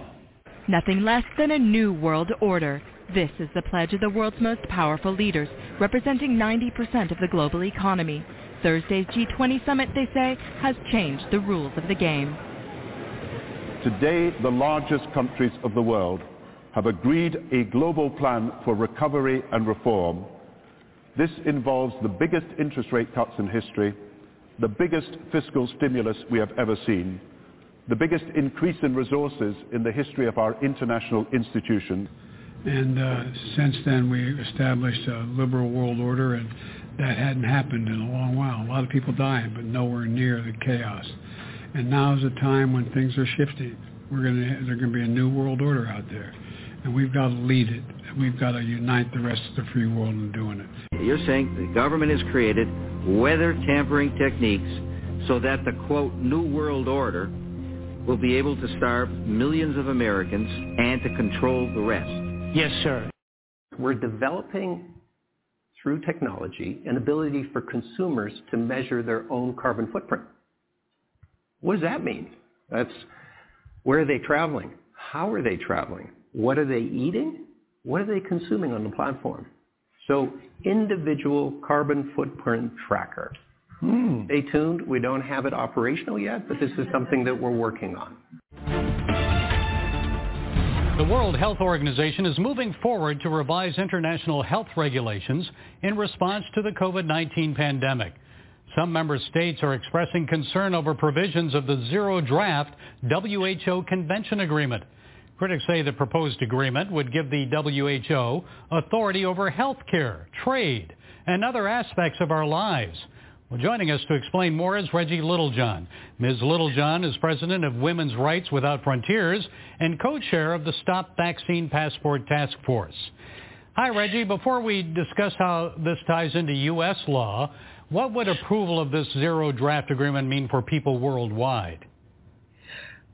Well, I believe that it will mean the establishment of a worldwide totalitarian biotech state. So these instruments, and by the way, you correctly characterized the Zero Draft as an agreement. That's what they're calling it. They don't want to call it a treaty because they are deliberately trying to subvert the United States and the other countries' treaty processes. So if it's an agreement, all it takes is a signature. It does not take going through our Senate. So people say, oh, don't worry about it. It will never pass our Senate. Well, they are deliberately subverting our Senate process. Signatories must recognize, quote, the central role of the WHO as a directing and coordinating authority on international health work. What do you believe that means?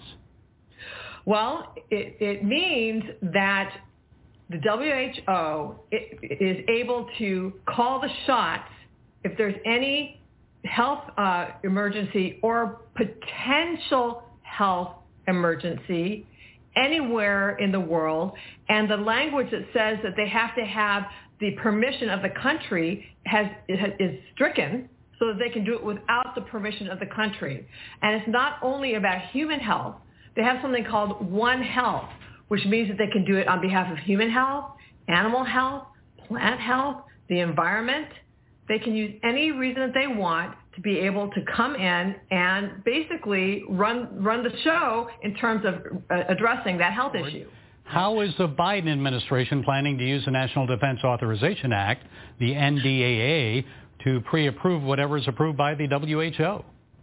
This is something that just came to my attention on Friday from an international law expert, that this National Defense Authorization Act, which was rammed through at the very end of the last Congress, contains within it something called the International Pandemic Preparedness Act. And I think most people in Congress don't even know about this. But that act contains a loophole in it, which he argues, and I agree, makes it that whatever the World Health Organization passes is automatically made law in the United States, again, subverting our Senate. So this needs to be opposed.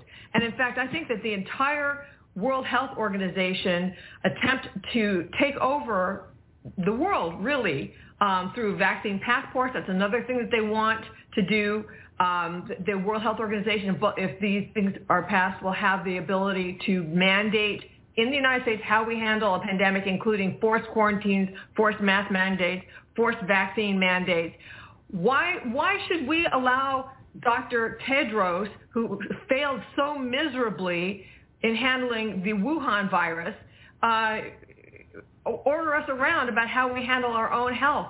The WHO is developing through all its nations, but with the WHO Directorate in the United States in charge, a pandemic treaty and amendments to the existing international health regulations that will remove the human rights protections currently embedded in the IHRs, will enforce surveillance, censorship, get rid of freedom of speech, require governments to censor and only push a single narrative.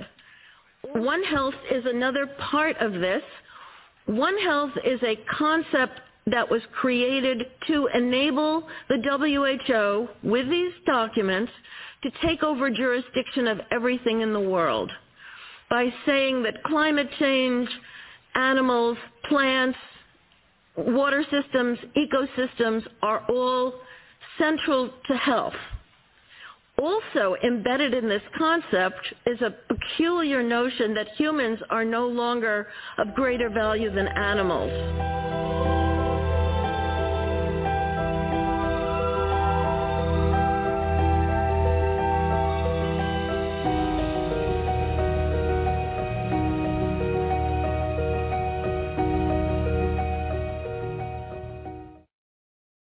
I think it's safe to say we are living in strange times, right? No longer can you, as a believer, we as the body of Christ, run around and saying, guess what? You guys people need to get ready. You know, the end is coming.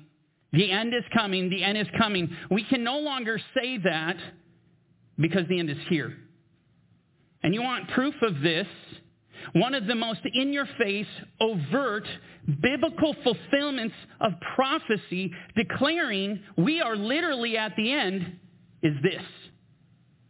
It is the United Nations, where the world gathers together as one And this whole concept where we all become one, and it sounds great, and we have one world government. And of course, they're going to bring peace and safety. This entity, if you will, this is what heralds the tribulation. We're going to talk about this today. This heralds the tribulation. It heralds the coming of the Messiah. You know, here we are in Psalm 27. If we want to truly walk away with what we need to walk away with, we feel the weight, the power, the beautiful tools, how significant this psalm really is, we got to talk about some things. We got to talk about some things that and really build upon what we addressed last week. And as an interesting side note, do you know Psalm 27 is traditionally read in Jewish homes amongst rabbis twice a day right now? Twice a day during the month of Elul. They say that's what begins the days of repentance. And they read Psalm 27 twice a day until Rosh Hashanah. You know why? Because the reading of Psalm 27 is preparation for the coming of the King, Yom HaMelech. Absolutely mind-blowing. And then the fact that and let me be clear, that was not my intention to time Psalm 27. I didn't do that. But I find it interesting that here we are exactly when the rabbis are reading Psalm 27, specifically in preparation for the coming of the Mashiach. That celebration, also known as Yom HaKisei, the hidden day. That celebration known as the day of the resurrection of the dead. Psalm 27 comes to the table. Absolutely amazing. And so what we're going to do today, we're not going to get anywhere in Psalm 27. We will not. But we are laying a foundation. Like I said, there are things that we have to bring to the table. And so we're going to do that. And we're going to talk about this. We're going to talk about Bible prophecy and how relevant it is. And we are living the pages of Bible prophecy right now. Do you know you are eyewitnesses to things that are happening that were only read by Christians in bygone generations? Things that they only read about, you are experiencing. I don't know if you really appreciate the gravity of where we're at today in Bible prophecy, but I'm hoping to awaken some of that. And so with that said, I want to talk about this, and I'm going to take you to the Bible and to show you the Bible prophesied this thousands of years ago, that this would happen, that this is what the world would do. The prophet Joel says this, "For behold, in those days and at that time, when I bring back the captives Yehuda and Yerushalayim, Judah and Jerusalem." This is a prophecy. Let me give you the backdrop here. The context of Joel 3. It's about the day of the Lord.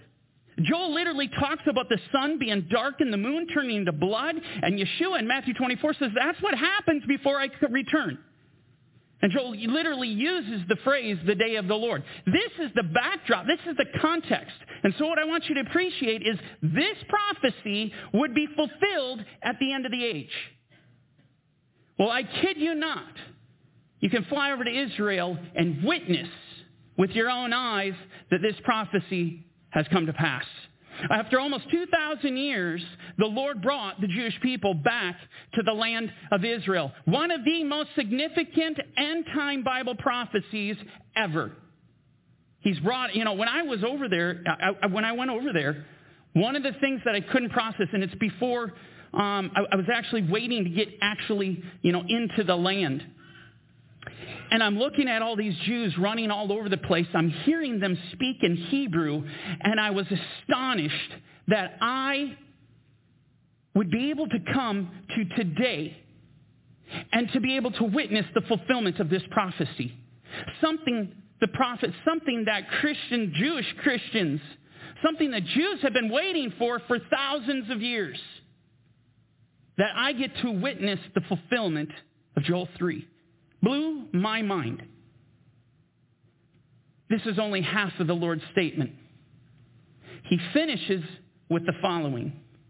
I also will gather all nations, not some, This is the prophecy. I'm going to gather all nations and bring them down to the valley of Jehoshaphat, which is to say, and you'll see this will bear out, this is talking about, I will bring them into judgment.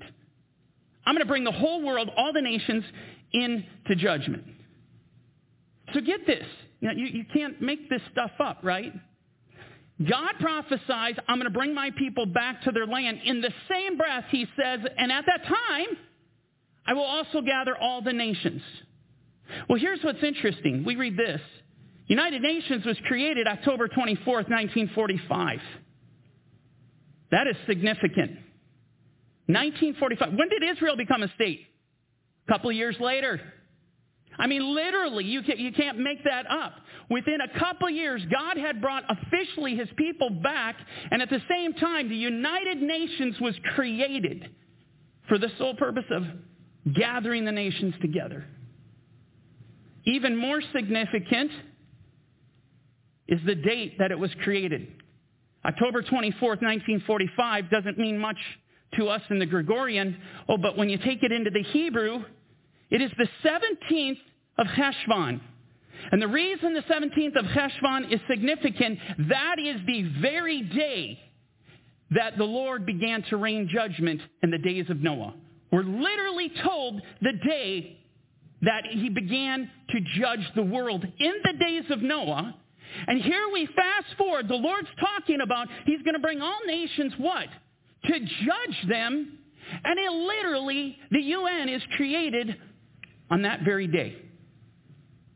That day. It goes on. And I will enter into judgment with them there on account of my people, my heritage Israel, whom they have scattered among the nations. They have also divided up my land. Now this is interesting. So this is part of the Bible prophecy, is that Jerusalem and Israel would be divided up. Go to Zechariah 14. It literally says Jerusalem will be divided and the land carved up. Now what's fascinating about this is go back to when the UN was created. Do you want to know one of their, what I would call one of their foundational resolutions that happened only within the first couple of years that the UN was created? It was a huge concern. It's what they wanted. It's their vision. Resolution 181. Resolution 181 literally calls for the division of Jerusalem through the UN. They're the ones drawing up the plans. They're going to carve up Israel. In fact, recent presidents in the United States of America have talked about this. They've actually talked about this. This hasn't gone anywhere. Now, keep in mind, that resolution goes back to 1947, even before Israel became a nation, officially a state. They had drawn these plans up. Now, I want you to ponder that for a second. They had drawn the plans up to divide Jerusalem. And do you know what? According to Zechariah 14, they will. According to Bible prophecy, they will be successful. They will divide Jerusalem. They will carve up the land. And do you know what?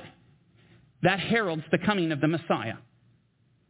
I wonder, do we realize how close we are to the second return of Yeshua? Do we realize that we are at the end of the age? Revelation 16, verse 13. We read this, and I saw 3 unclean spirits like frogs. Okay, the imagery of frog is so significant. Number one, we see frogs are unclean. Hence why this is used, because these are unclean spirits. But that's not all that you need to take away, because the context by which this is being brought to us is the context of the end of the age and the judgment. When you go back to the Exodus, the plague of frogs is very significant. We learn a lot about this. Number one, we're told in the Psalms that the plague of frogs actually brought destruction upon the Egyptians. They were agents of destruction. So we don't just understand these are unclean spirits. These are unclean spirits who are agents of destruction, who are going to go out destroying. But there's another element you have to add to that. Because that concept of frogs, which we saw in Egypt, that is in the context, when God rained that judgment down, it was a context of great deception. And what do I mean by that? What I mean is that Johnny and Jambres, at least the Targums identify the two magicians that worked on behalf of Pharaoh, when they went toe-to-toe with Moses and Aaron, Moses would cast his rod down and it would become a snake. Well, Johnny and Jambres, these two sorcerers, these warlocks, they cast down their staffs and they also became snakes. When Moses turned the water into blood, the Lord working through Moses, the magicians did the same. And the third and final miracle that these witches performed was bringing frogs on the land. Moses brought frogs on the land. Guess what? These warlocks came and they did the same. And do you know why? So that no one would listen to the power and the word of God. No one would heed what God was telling them and warning them, saying, let my people go. Amazing deception. And so as we see this imagery of three unclean spirits like frogs, we are understanding that these are agents of destruction. These are agents of deception. A boatload of deception. And now we continue. And I saw three unclean spirits like frogs coming out of the mouth of the dragon, out of the mouth of the beast, and out of the mouth of the false prophet. The dragon is the devil. The beast is the embodiment of the devil. It's his image. And the false prophet is the one that comes out and turns everyone to worship the embodiment of the devil, the beast. They call this, at least some call this, identify this as the dark trinity, the unholy trinity. And as you look at this and see what this is saying, there's something I want you to understand about the dragon and the beast. The beast is truly the manifestation, incarnate, if you will, of the devil. All right? Now, moving to verse 14. For they are spirits of demons performing signs which go out to the kings of the earth and of the whole world. Everyone, these demonic, deceptive destruction, agents of destruction, are going to go out to the whole world. And what are they going to do? What is their function? Listen to this. To gather them to the battle of that great day of God Almighty. Do you understand that when the nations of the world come together and are uniting, it's being done through the leading of demonic spirits? They are gathering the world, interestingly enough, for war. Which is peculiar because the whole tagline, the mantra of the UN is peace and security. That's the mantra. See, they're going to come on the scene and they're going to solve world hunger. They're going to eradicate poverty. They're going to fix everyone. They're going to make sure everyone has this wonderful, perfect health care. They're going to bring peace, total peace, utopia to the world. That's what they're going to do. You know what's not being told? The undercurrent that no one's seeing that actually is happening. Because I'm going to tell you right now, there will be no peace. There isn't going to be any security. They're not going to solve poverty. They're not going to solve world hunger. And your health care isn't going to increase. We're preparing for war. That's what this is. The UN is enlisting the entire world to join the army of Satan. Do we not understand this? This is literally what is happening. We read in Revelation 19, verse 19, and I saw the beast, the kings of the earth, and their armies gathered together to make war against Yeshua, who sat on the horse, and against his army. You know, one of the directives, it's within their, this is within their agenda. You can go to the United Nations. You know, one of the things that they want to accomplish is create a world-standing army. It's what they want to do because that's what is happening. They're preparing for Armageddon. That's this whole concept of what is actually taking place on this earth right now. And they're going to move to take down Yeshua. They're going to move to take down all those who belong to Yeshua. What does this mean for us when we see this construct, unprecedented in the history of the world, of this creating this one world government where everyone's under one government? What does this tell us? It tells us that we are literally entering into the most difficult, the most terrifying, the most disturbing days the world has ever known. That's what it means. And I'm going to tell you, if you are not ready for what is about to be unleashed, if you are not prepared to suffer for the gospel of Yeshua, if you haven't solidified your heart in obedience and commitment to God in His commandments, I'm going to tell you right now, you will not make it. You will not stand. You will fall to the fear. You will compromise. You will be taken into Satan's army. In essence, one day you're professing I love Jesus, and the next day you're like, well, when it costs me something, whether it's persecution or my life, not so much. I'm going to defect, and I'm going to go to this other army. I'm going to move to the side of Satan. We ended off last week in Revelation 21:8. The cowardly shall have their part in the lake which burns with fire and brimstone. Let that permeate in your heart. You give in to fear. The fear of persecution, the fear of death, the fear of loss, the fear of pain. And you will not make it. You will be destroyed. It's one thing to face the wrath of man. It's another thing to face the wrath of God. Yeshua says, do not fear him who can destroy the body but cannot destroy the soul. Rather, fear him who can kill the body and kill the soul. See, the fear of God will drive out the fear of the devil, the fear of the world, the fear of pain, the fear of suffering. It will drive it out because perfect love casts out all fear. If the love of Jesus, Yeshua, has been perfected in your heart, you will have the power to say, no, I will not bow down to your gods. I will not give in. Revelation 13. Then I stood on the sand of the sea, and I saw a beast rising up out of the sea, having 7 heads and 10 horns. And on his horns 10 crowns, and on his heads a blasphemous name. A couple of things I want to mention here. Number one, the first thing is this beast rising out of the sea, having 7 heads and 10 horns. Now, I didn't put this up here, but if you flip the page back, and you go back to chapter 12, you will read about the dragon. And guess what the dragon has? 7 heads and 10 horns.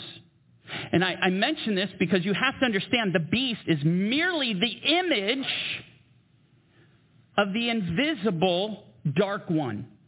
As Yeshua is the image of the invisible God, the God over the whole earth, Yeshua is the image of the invisible God, so is the beast the image of the invisible dark one, the evil one.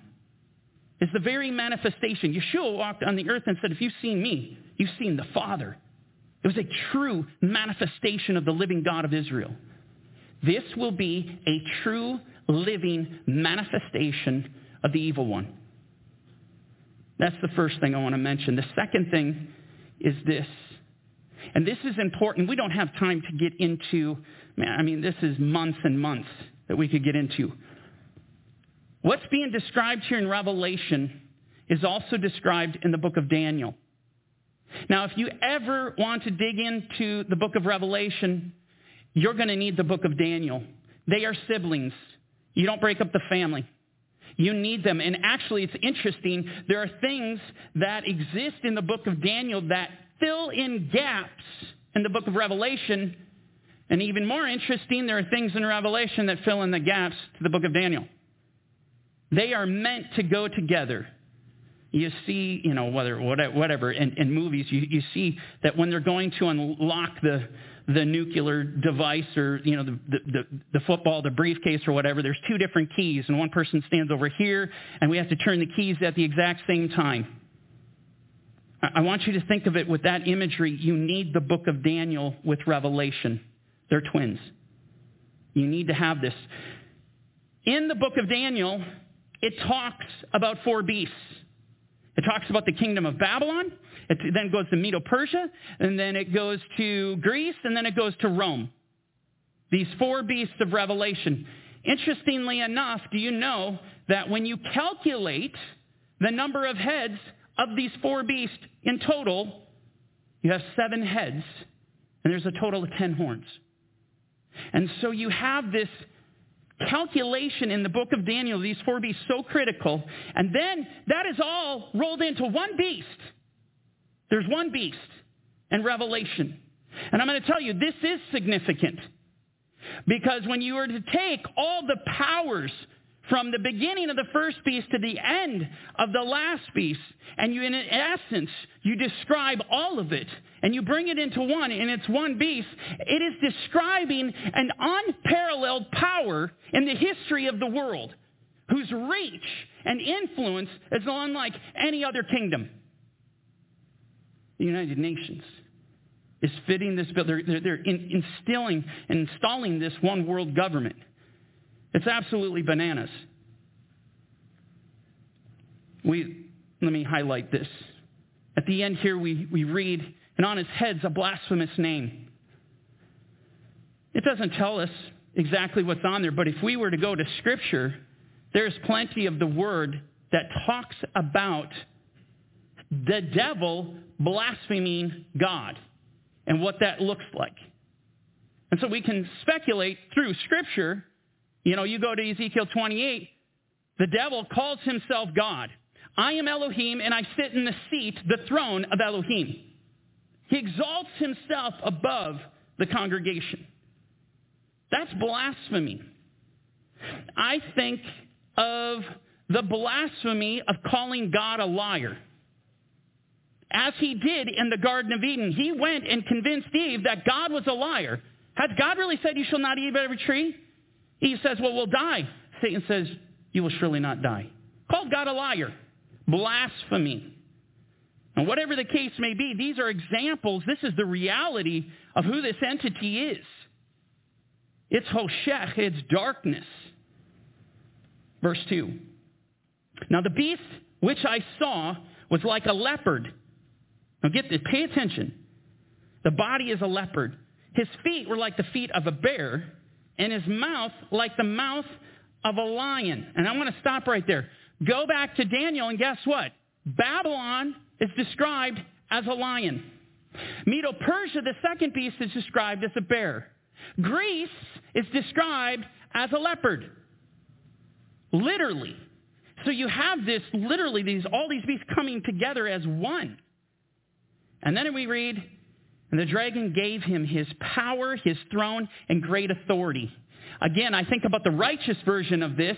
Yeshua says, all authority has been given to me in heaven and on earth. The very one who is the image of the invisible God. And now we have the beast taking on a dark side of that, getting all the authority, all the power from the father of lies, from the unseen one. You know, I showed a picture, it was a while ago, maybe a year ago. The UN recently featured a new statue at their headquarters, which is in New York City. It's in Manhattan. I want to show you this because this is one of those moments you're like, you can't be serious. Pure evil. The United Nations unveils a statue. This is an image at New York City headquarters that resembles the beast of the book of Revelation. And actually read commentary by people who don't subscribe to the Bible, who went to the Bible. They're shocked. They're like, okay, that's weird. That's creepy. That they would literally create, this is the body of a leopard, the mouth of a lion, and they looked at the paws. It's like the paws of a bear. Are you kidding me? You're going to create, what prompted them to bring this beast to the headquarters of the UN? And it gets even more fascinating. You see it's fitted with wings. Go back to Daniel. Babylon and Greece bear wings. I mean, you can't make that up. Now, let me be clear. My eschatology does not rest on a statue, on an image. But when you're talking about Bible prophecy as a whole and everything that we're going to cover today, and then you see an image sitting at the headquarters of the UN, that's nuts. Verse 3. I saw one of his heads as if it had been mortally wounded, and his deadly wound was healed. And listen to this, all, not some, all the world marveled and followed the beast. These demonic spirits that go out to seduce and to allure the entire world to come together as one with one agenda. And it isn't the Lord's agenda. And then we read this in verse 4. So they worshipped, because that's what this is all about. At the end of the day, this is the battle of worship. So they worship the dragon who gave authority to the beast, and they worship the beast. Listen to what they say. Who is like the beast who is able to make war with him? Who is like the beast? They're saying there's no one. He's unmatched. No one has the power to take him down. Do you understand why they're joining forces? Why they're going to come into the army of Satan? Who is like the beast? You know, when I read that, you know, the first time you read this, and like when you're familiar with other parts of Scripture, and especially the Psalms, your mind is blown right here. Because how many times have I read, who is like the Lord? Who is like the Lord? Who is like the Lord our God who dwells on high? And I could show you passage after passage after passage. This is what the Bible's declaring. This is what the righteous declare, and the wicked will be declaring who is like the beast. We will have two armies rising up to do battle. And they're both claiming our God reigns. Our army is more powerful. Verse 5. And he was given a mouth speaking great things and blasphemies.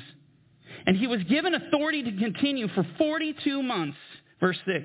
Then he opened his mouth in blasphemy against God to blaspheme his name, his tabernacle, and those who dwell in heaven. Totally unleashed. Vomiting filth out of his mouth. And it was granted to him to make war with the saints and to overcome them. And authority was given him over every tribe, tongue, and nation. Every tribe, tongue, and nation. This would mean a one world order. This would mean a one world government. Total control. So much control that he has the authority to take the believers down, to end them. This is what is being described here as the Great Tribulation. This is when the world hits a fever pitch. See, when the world comes to a place where they can no longer stand the sight of you, you're a stench in their nostrils. You're like what Paul talks about in 2 Corinthians. You become the aroma of death. You become the disease that needs to be eradicated. They don't want to hear your filthy worship to Jesus. They don't want to hear you talking about the Word of God. They don't want to hear you talking about how their sin is going to lead them into hell. They are going to come to the point and say, we're done. And then the killing begins. And then the persecution begins. And then the imprisonment begins. And it's going to happen en masse. The Bible declares it. You know, I think of Psalm 105:25. It says, he turned their heart to hate his people.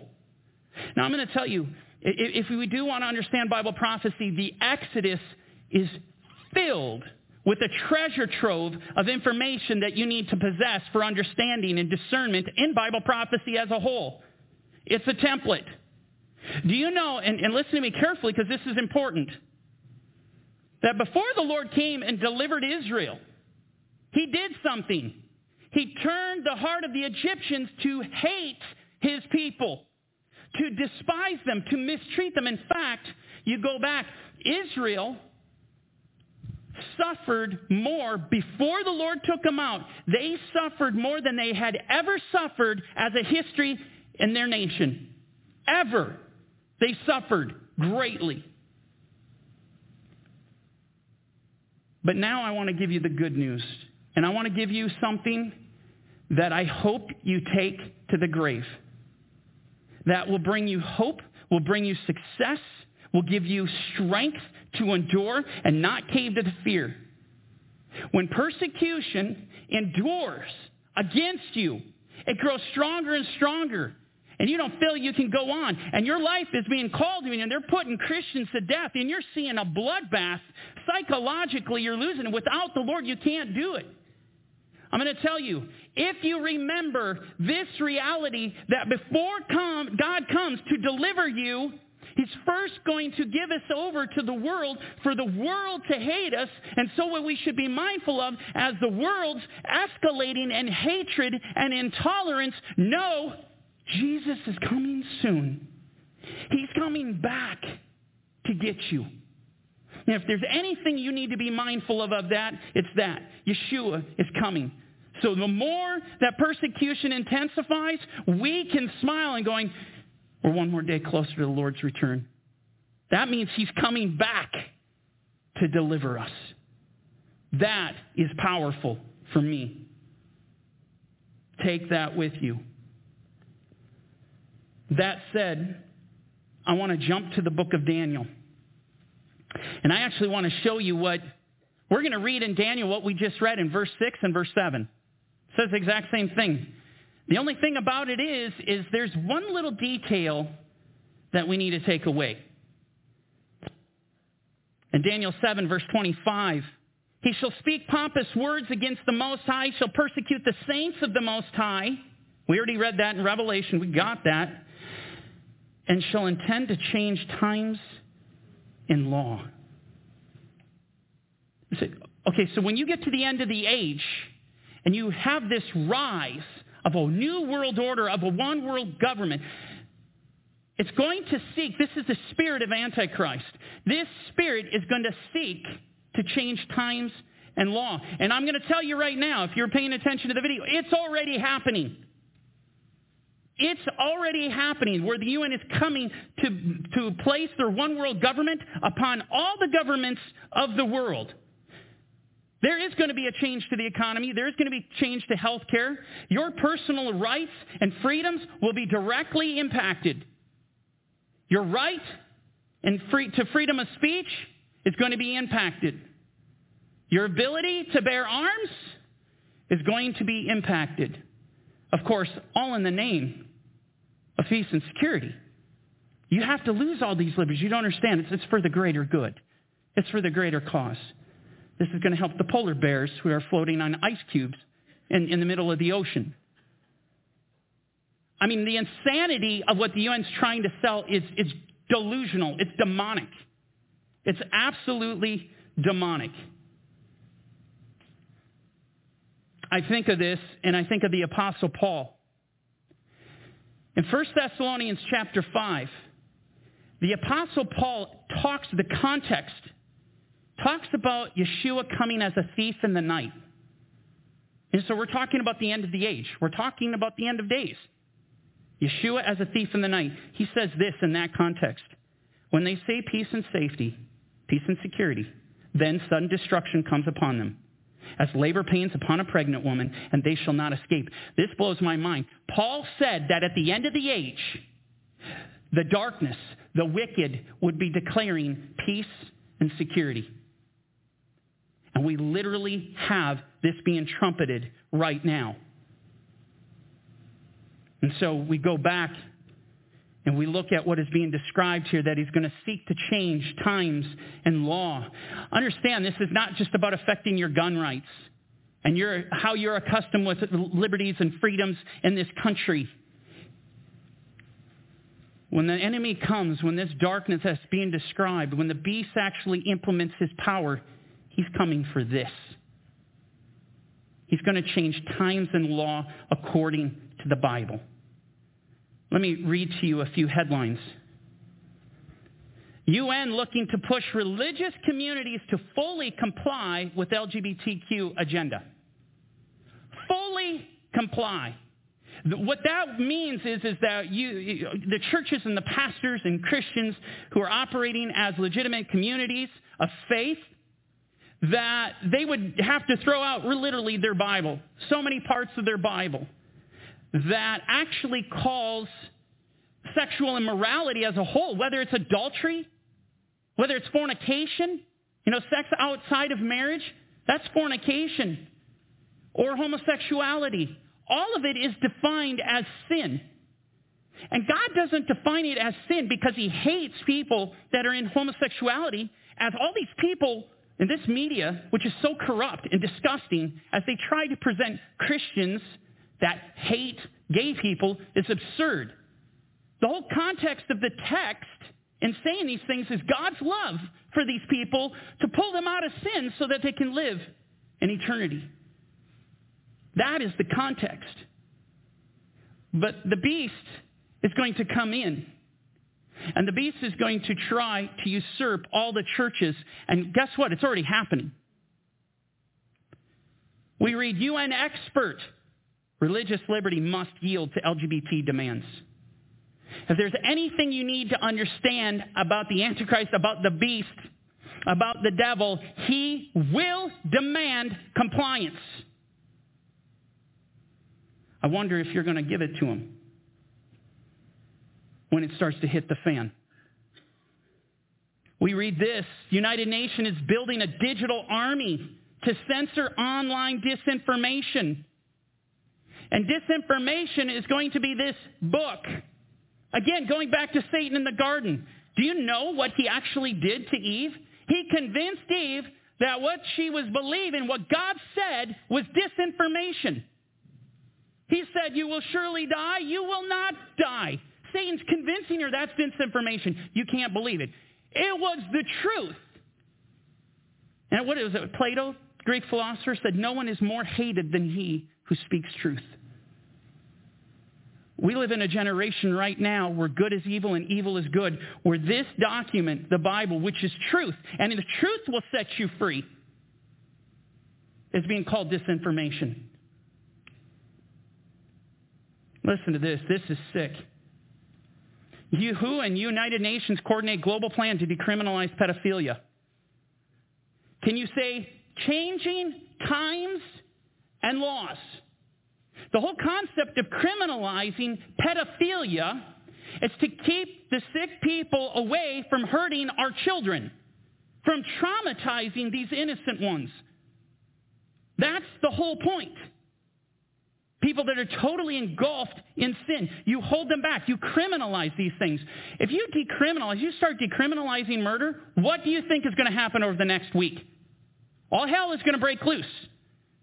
You can cut somebody off and someone says, well, there's no accountability for murder, so I'm just going to take you out. This is what happens.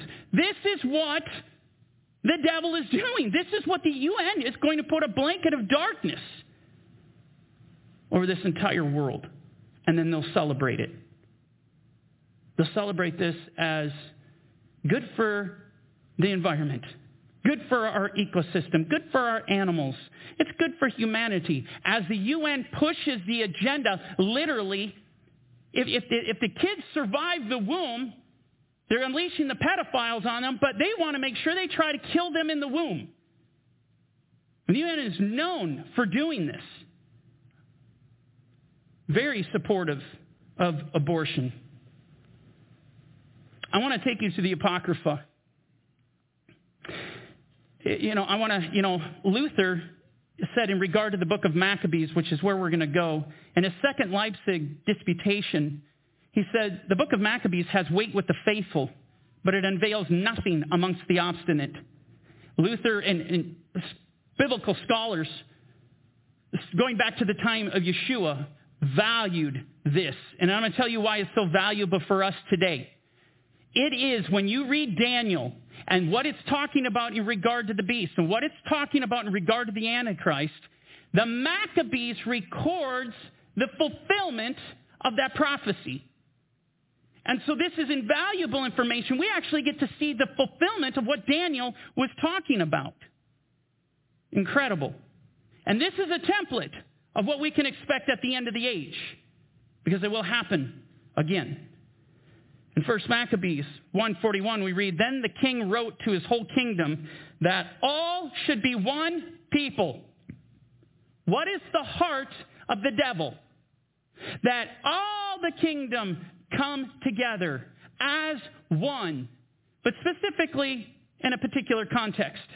That is to bend the knee and worship to him, because he wants to exalt himself among the congregation. He wants to be worshipped.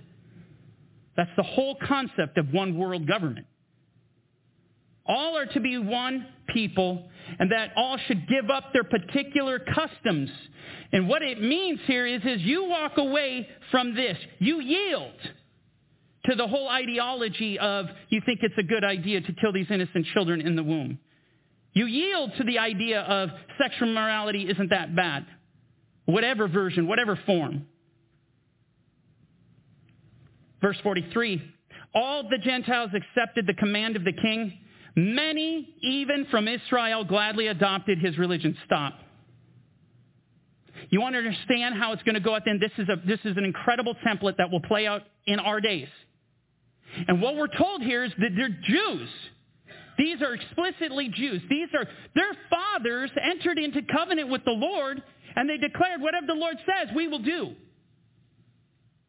This is these people. They had his word.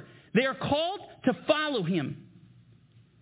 And when things got real, and Antiochus Epiphanes, who is this supposed God manifested, this Antichrist figure rose up and started threatening the community. He was hurling threats, even upon death. What happened? Many, even from Israel, conceded. They bent the knee to fear. Very persuasive. And that was, right there was a tell that they didn't have his Torah in their heart. That their eyes truly weren't upon the God of Israel. And then it goes on and says, and they profaned the Sabbath. See, the spirit of Antichrist will demand you walk away from the commandments of God. And instead of resting on Shabbat, no, you'll be commanded to work. This is the heart of the devil.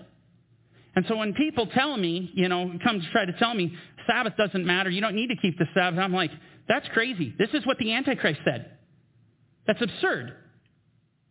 It's an Antichrist speech. They were to make themselves abominable by everything unclean and profane. I want to stop. The Seleucid army who were working on behalf of Antiochus, this Antichrist figure, they were force-feeding pork down the throats of the Jews. And if a Jew would not partake of the pork, they were literally put to death because they wouldn't eat pork. It's interesting. I can read this, and do you think that the enemy might want to try to do this all over again? You better believe it. But there were Jews that did not concede. They died because they understood this is the temple of God. They understood it is more important to keep the commandments of God than to fear man. They had the fear of God. And then it says, so that they would forget the law and change all the ordinances. That's what the Antichrist is after. That's the whole concept. Forget this. Do you know what the Lord says? You go back to Deuteronomy 8. He says, see that you do not forget me by not keeping my commandments. You know what it means to forget the Lord? It means you walk away from the commandments. That's what it means. That's what the Antichrist is looking for. The Antichrist, the beast, the spirit of the devil, wants you to remember him and his ways and abandon the ways of God. No other way to describe that. That's demonic. He added, and whoever does not obey the command of the king shall die. See, this is the devil's go-to. Obey him or die. Obey me or be in prison. Obey me or I'm going to persecute you. Obey me, I'm going to hurt you bad. Obey me or I'm going to come after your family. Verse 51. In such words he wrote to his whole kingdom. He appointed inspectors over all the people and commanded the towns of Judah to offer sacrifice to pagan gods, town by town. Isn't it interesting? See, the spirit of Antichrist, the one that goes out and says, all need to be one people, we all need to get on the same page, made sure to ensure compliance. And so he sent out his goons. He sends out these inspectors. Now, what do you think all this nonsense about vaccine passports and about digital IDs and digital currency, digital trackers, what do you think this is all about? Ensuring compliance. Making sure that you will be compliant to the devil's bidding. It is coming. It's happening as we speak. Anyone found possessing the book of the covenant, the Torah, or anyone who adhered to the law was condemned to death by decree of the king. See, when the spirit of Antichrist comes in great power, the people that confess the name of Yeshua and keep his commandments, they're going to stick out. They're going to be found out. You know, it was interesting. How many of you can read? It wasn't that long ago, but when the whole COVID insanity hit, and them trying to tell, think about this, and I called it for what it was. It was the spirit of the devil trying to tell churches they can no longer sing. Sing praises Lord. How many of you remember this? The insanity and the stupidity, the spiritual stupidity of that blew my mind. That you're going to try to stop the praises of the Most High God? I will not live in a generation where the rocks have to cry out. I'm not doing it. I will stand with believers that when they're told they can't sing praises, that's exactly what we're going to do. Amen? It's crazy. And you remember the whole concept of when, you can't gather anymore. Everyone, has to be separate. And there were actually neighbors had a hotline that they could call to tattle on their neighbors that, they joined together. Because people were still doing Bible studies. Yeah. That is what you call, when you're witnessing this and this time, understand what's happening. It's literally going down. But there's going to be a time where they don't let back. Or it's not going to bounce back. It's going to hit the floor. And how are you going to respond? How are you going to deal with this? The devil is going to leverage the fear of death, the fear of pain, the fear of suffering on each and every one of us. And unless we have Yeshua in view, the love of him in our hearts, you will not stand. I'm reminded of a conversation that the Lord had with Satan in the book of Job.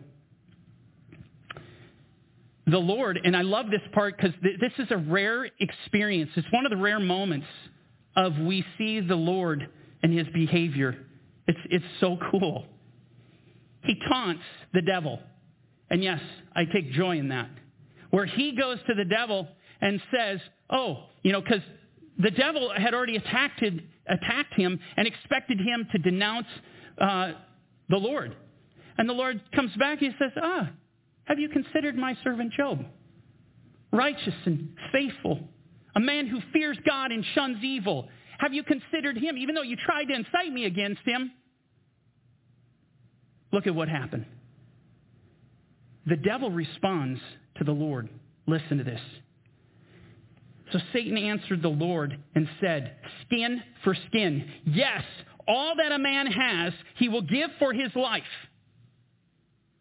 Do you understand that Satan is betting against you? He is betting. He is convinced, he is assured that when he puts your life on the chopping block, you will bend the knee to him. You will bend the knee to fear. And you will worship him. He is convinced. Now put this into context. We're dealing with one of the most righteous men that have ever lived on the earth. And Satan was convinced when it comes to his life he will bend the knee to me. Satan is betting against you. Know that. And don't give him the joy of proving him right. You hold the line. Revelation 13:15. He was granted power to give breath to the image of the beast, that the image of the beast should both speak and cause as many as would not worship the image of the beast to be killed. Your option is going to be simple. You worship the beast or die. Again, is this something you are prepared for? Is your heart in the right place? Is your faith immovable? Have you done what David did? Have you set the Lord at your right hand so that you will never be moved? Even though David experienced all this radical fear, oppressive fear, David's faith and trust in the Lord held the line. It's the only thing that will fight this demonic power because it's so compelling and it's so convincing. It's suffocating at times. Taking you to the book of Daniel, which is so relevant to the book of Revelation when you talk about the worship of the image of the beast. Nebuchadnezzar builds this great golden structure, this image, and he commands all peoples, languages, and nations, all of the earth, all of you, are going to bow down to this once the music starts. Well, Shadrach, Meshach, and Abednego were God-fearing Jews, friends of Daniel, that were prepared. They were prepared for this moment in heart because they had spent time seeking the Lord with all their heart, all their soul, and all their strength. They loved him more than anything. They're ready for this moment. Nebuchadnezzar spoke, saying to them, "Is it true, Shadrach, Meshach, and Abednego, that you do not serve my gods or worship the gold image which I have set up?" Nebuchadnezzar goes on to say here, I'm going to do you a solid. I'm going to let the musicians play a little bit longer. And I'm going to give you a chance to get this right, because maybe you're confused about what was going on here. Once the music starts, you bow down. You worship these gods. You worship my gods. You bow before and prostrate yourself before this image. We're good. But if you don't, I'm throwing you in the fiery furnace. He threatened them upon death. And listen to their response. Shadrach, Meshach, and Abednego answered and said to the king, "O Nebuchadnezzar, we have no need to answer you in this matter.